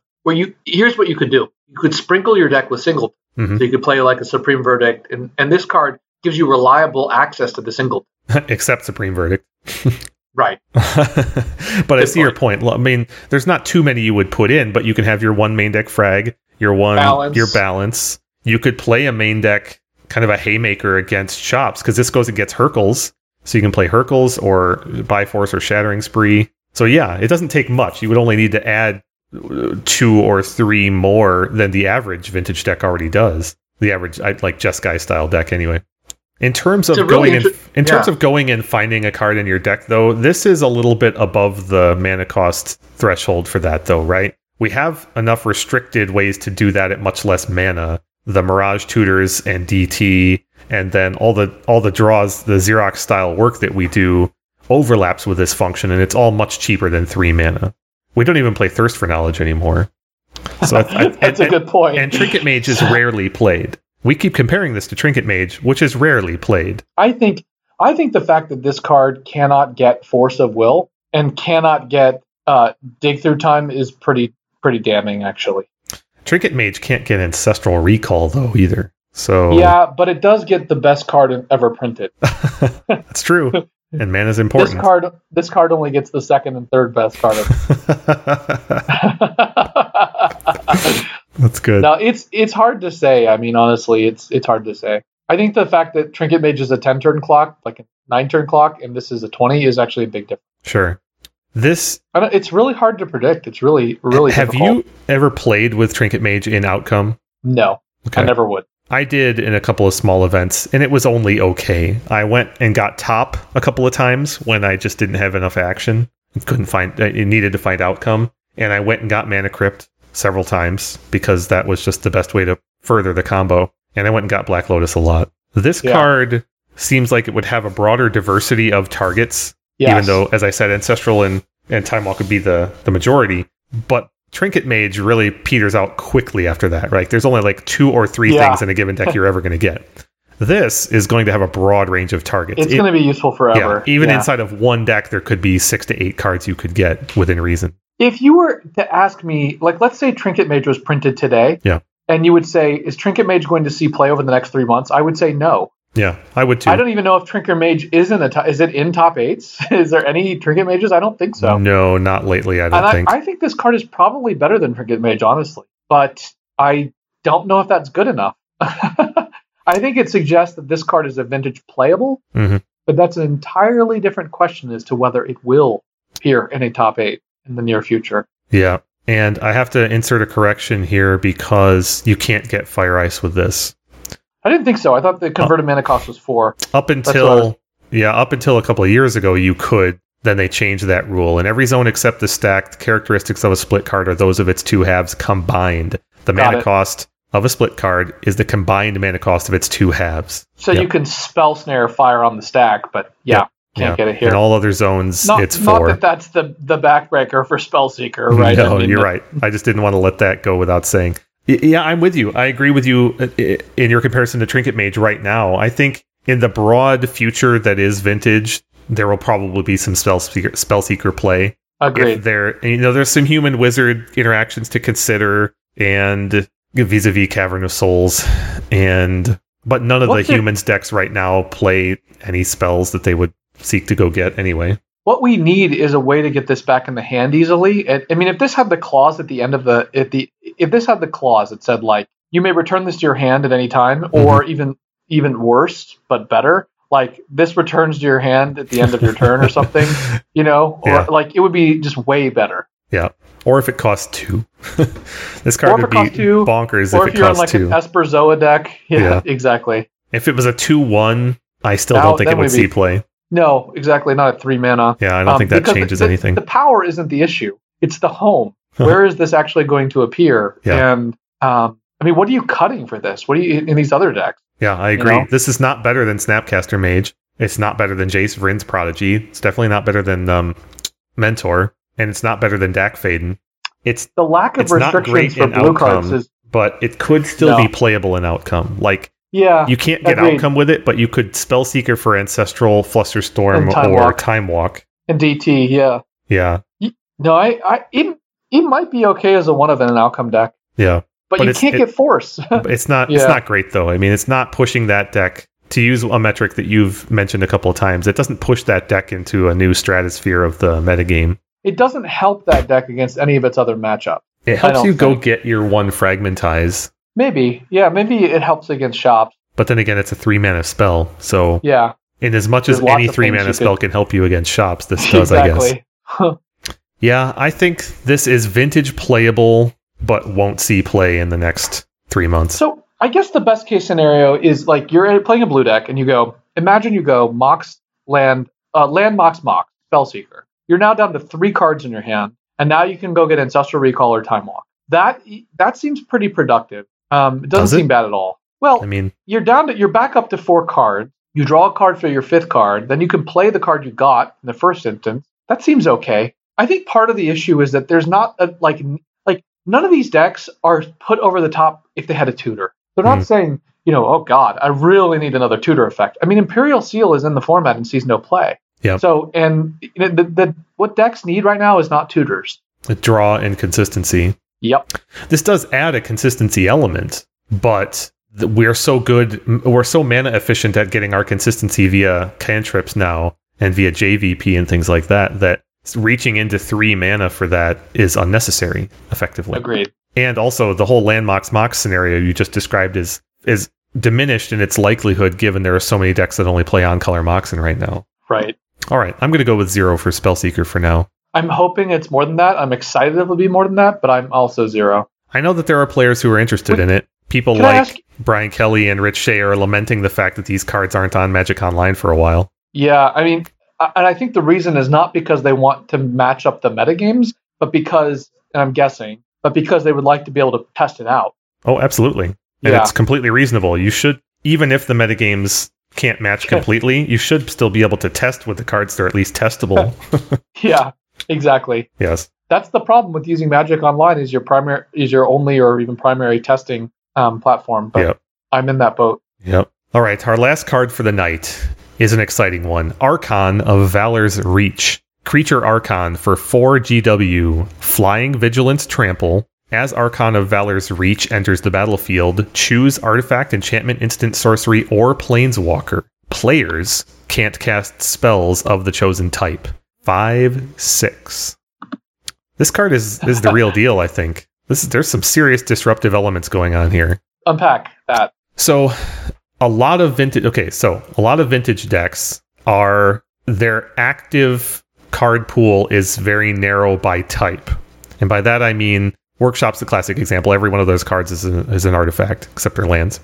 Jeskai has a mixture of instant sorceries and creatures and planeswalkers, but in a given situation, like if you're casting an Archon of Valor's Reach, the practical impact of those cards becomes very narrow. The only things that interact with it really are instants and planeswalkers, like Swords to Plowshares and Jace the Mind Sculptor. And something like Paradoxical Outcome, for example, if this card were to resolve, then the ways that they have to win the game, dramatically shrink down to just basically outcome and maybe tinker. And so even though Vintage has a diverse format with many, many card types across the popular decks, the operational card types, once a creature like this is entering play, become dramatically smaller. And you can, I think, realistically expect to heavily reduce your opponent's options to very narrow windows if this resolves. Well, that's pretty interesting. I mean, that's a heady... You've just kind of like dove straight into the disruptive element of this. I wasn't even starting there. Yeah. I mean, I think, first of all, this is a Brian Kelly creature, right? And by Brian Kelly creature, I mean a large-ish, mid-size, but not extremely expensive card that you can oath up, but just as easily hardcast. Yep. And is an effective finisher. I mean, there's a reason why they call him the Dragon Lord, because he made a name for himself casting Dragon Lord Dramica, which has this mana cost. Exactly. The second point I would make is that this card, you automatically went to an offensive use. Mm-hmm. I think of it in terms of defense. I think what's most interesting about this card is that it can come into play and then turn off the removal that might be used to remove it. Absolutely. So it might be really difficult to remove once it lands. I mean, and by difficult, I mean virtually impossible. Oh yeah, plenty of decks. If you name instant with this against Jeskai, for example, their only out will be creature combat, which is really hard against a 5/6 flyer, and Jace the Mind Sculptor. And Thing in the Ice. Yeah, well, and no, Supreme Verdict is played, Balance is played, so you don't. Yeah. It's not a 0% situation, but you, as I said, supremely narrow their option. Right. The other thing this card reminds me of is Iona. Oh yeah. Remember how this hits Iona hits colors, this hits card types. I actually think if you just abstracting that one element out of the card, ignoring all the other features of Iona and the power, toughness, all that, I think this is better than hitting colors. Yes. Because artifact. Yes, I agree. The word artifact changes the whole thing.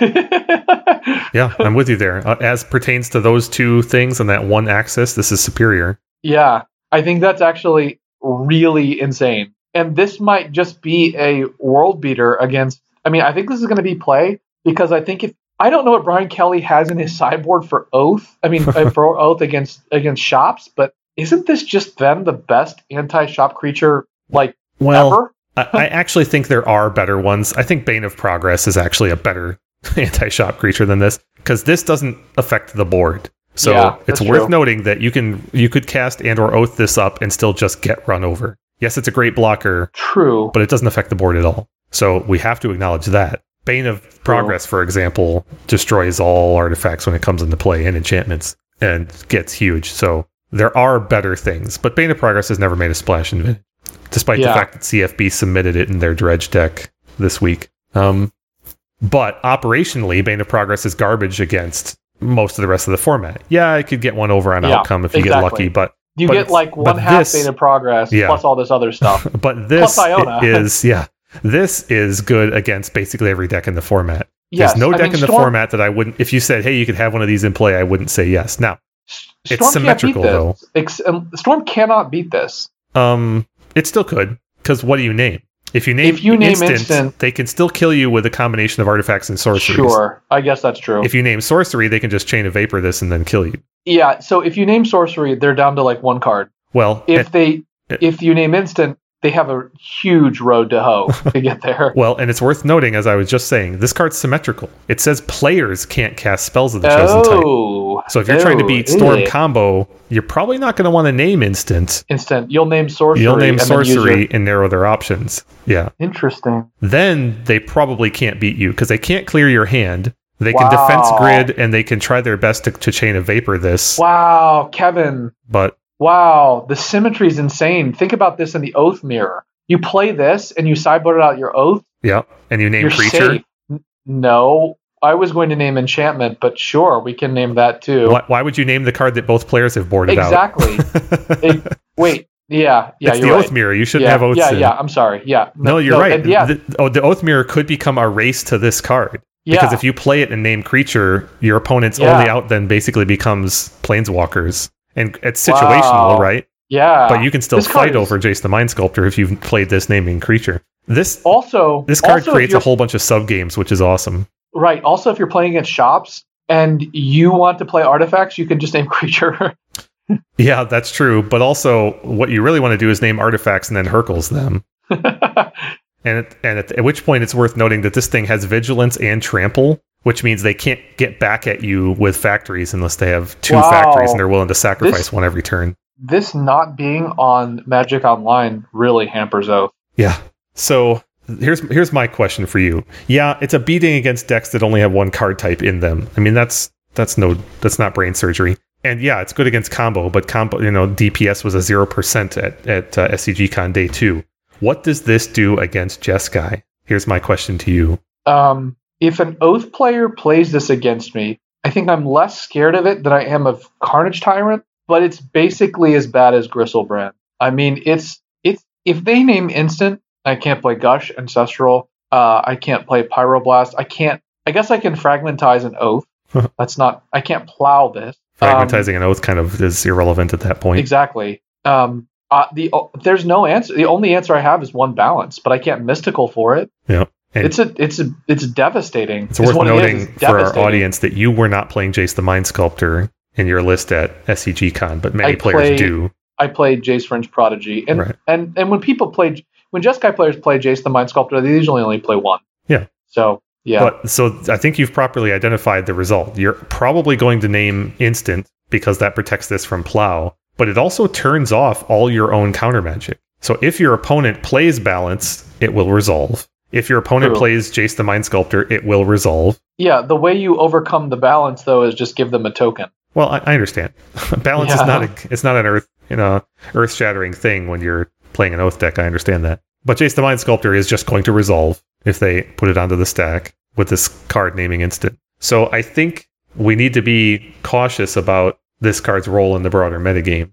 Against Jeskai, do you want to have this in play? I think on average you do, right? If you told me against Jeskai I could start the game with one of these in play naming instant, I think I would take it.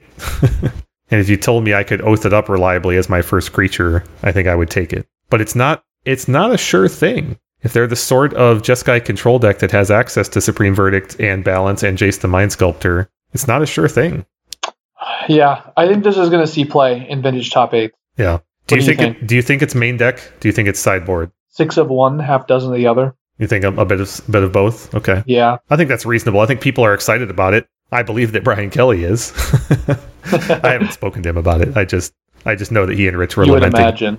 Yeah. And I believe that many other players will be interested. I think this is going to be experimented with a lot, and I agree with you. I think this will see top 8 play. I think it's a real beating against a handful of archetypes, and that's good enough for me. But I'm skeptical about its utility against Jeskai. I'm going to have to play against it a few times. I mean, I know it's capable of winning a game, but I also think it can be a liability against decks that have diverse answers and threats.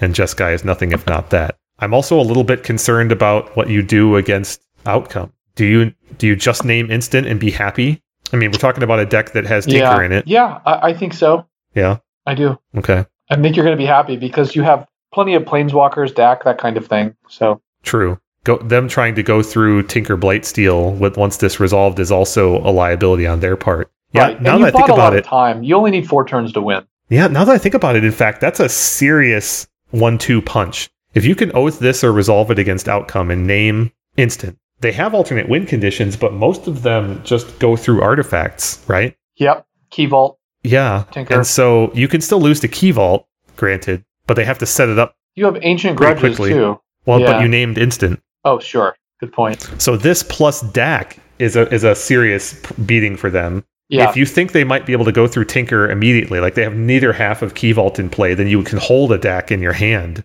and really get one over on them if they go the Tinker route. But this card could cause Oath players to differentiate their card types even further. It might be that more sorcery speed removal is in order. It might be that you turn one of those Ancient Grudges into a Shattering Spree in the main. Because you get a ton of value if you can name instant and still have game against your opponent's secondary strategy. I can no longer hear what you're saying because the only thing that's running through my head is I need to test this out in Oath. I mean, Oath might be really, really good with this. It might be one of those instances of, elevating an archetype, one of the 4, up a notch. Yeah, well, I was just about to make that same point if you didn't, and that is, we've talked about a number of cards. Well, not a number. We've talked about 3 cards prior to this. And in every case, we kind of reached the conclusion that this has some utility, but it doesn't do what you just said. These other cards didn't push an archetype into a new echelon. This card could, at least in certain matchups. Yeah. I mean, Oath vis-a-vis Shops, yes. Oath vis-a-vis Paradoxical Outcome, yes. Oath vis-a-vis Jeskai, yes. See, I'm not convinced on the Jeskai one still, but that's okay. I think I'm open to being wrong. You can't plow it. It's good. I understand. Huge. I understand. Yeah. And yeah, I'm probably going to be pretty miserable the first time this comes into play against me, so I'm prepared for that. Yeah, I think this card's good. So it also makes it difficult for us to predict, given that our method for prediction is so often dependent on previous performance by the expected archetype or similar cards. And at least as of late, Oath's performance has been spotty, and SCGCon was not a good showing for it. Well, can't we just take whatever, the sideboard, like let's just say, what's the green creature we were just talking about, the anti-workshop green creature? Let's just use that as progress. Yeah, let's just use that as a. Yeah, but that's not a metric. But let's use it. No, let's using it as a starting point. How many Bane of Progress has it been in top 8? Close to 0. Let's see. In 2018, there was 1. Ben Perry had one in his sideboard for a TSI. Okay. Early this year. What about Carnage Tyrant? Carnage Tyrant. See, that's a pretty different animal. But I take your meaning. So Carnage Tyrant has.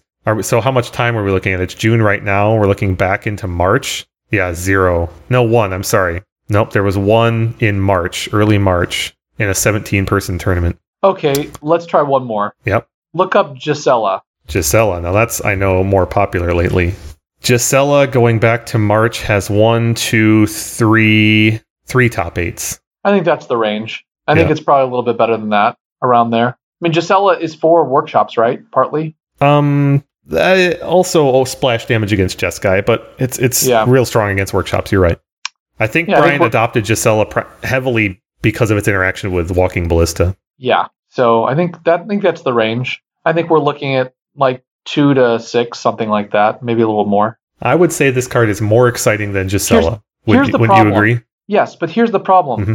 We're restricted to paper, so it's not going to appear at any vintage challenges top 8. That takes out the vast majority. I mean, that takes out literally like 16 possible top 8s for the next 3 months. So The look on your face is right. like morose. It can only be described as morose in response to that.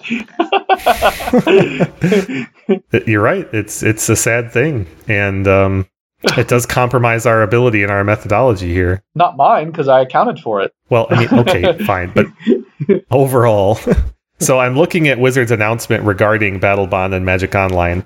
The good news is that I'm quoting here: Battlebond cards are coming to Magic Online. The slightly less good news for now, not all of them are. We're really excited to be bringing such a fun and different set to Magic Online world, but we've run into a few unexpected delays. However, we're actively working on it, and the plan is to get as many Battlebond cards as possible into your electronic hands. So they've acknowledged the fact that they're not going to be available all told. They link over to their Tumblr, which says, as of what date is this post on? 3 weeks ago, they said, "Hi folks, I want to update everyone on where we are with getting Battlebond cards into Magic Online. As we said before, the downtime for the M19 release on July 5 will bring with it select Battlebond cards into treasure chests. Here's what's coming. Commons and uncommons, rares. The lands, Pier's Whim, Stolen Strategy, Virtue's Maneuver, Bonus Round, Corvath's Fury, Last One Standing, Regna's Sanction, Thrilling Encore, Together Forever, Victory Chimes, Zinder Split, Judgment, and Generous Patron. Mythic Rares, Arcane Artisan, Arcfiend of Despair, Arena Rector, Bramble Sovereign, Brightling, Najila, and Stunning Reversal." So neither of these cards are in the list that'll be coming live in treasure chests on the M19 downtime. Wow. So it'll be at least a couple months after that before this comes out. They say, "We're optimistic that in the next few release cycles after M19, we can allocate resources to get more Battlebond cards into the game." They say they address Spellseeker. Spellseeker in particular is a high priority for the first release after M19, given the discussions around its potential legacy implications. So they're aware of the issue. So here we are. And I agree with you, everything you just said. So that means that we're back down to just a onesie, twosie, probably kind of appearance, given that popular players and popular testing on Magic Online will not result in any appearances in the next 3 months. Well, yeah, our next 3 months. When is the next set review after M19 we'll be doing? I don't know, but it's approximately 3 months after M19. Okay, so it'll be before Eternal Weekend. Yes. So, yeah. Yeah. All so right, it makes it. My number. I'll just say 3 then. Yeah, I was just going to say 3 also. So I'll take the over. I'll go under. If you wanted to go 3, I'll go 2. I'll go 2. Okay. I'll take 3, you take 2. Yeah, this is kind of disheartening that this card that is apparently the most interesting one from Battlebond for Vintage is not on Magic Online for a while. So that does it for Battlebond. Thank you for listening to episode 80 of So Many Insane Plays. You can tweet us at Many Insane Plays or email us at somanyinsaneplayspodcast@gmail.com. As always, and until next time, we wish you many insane plays.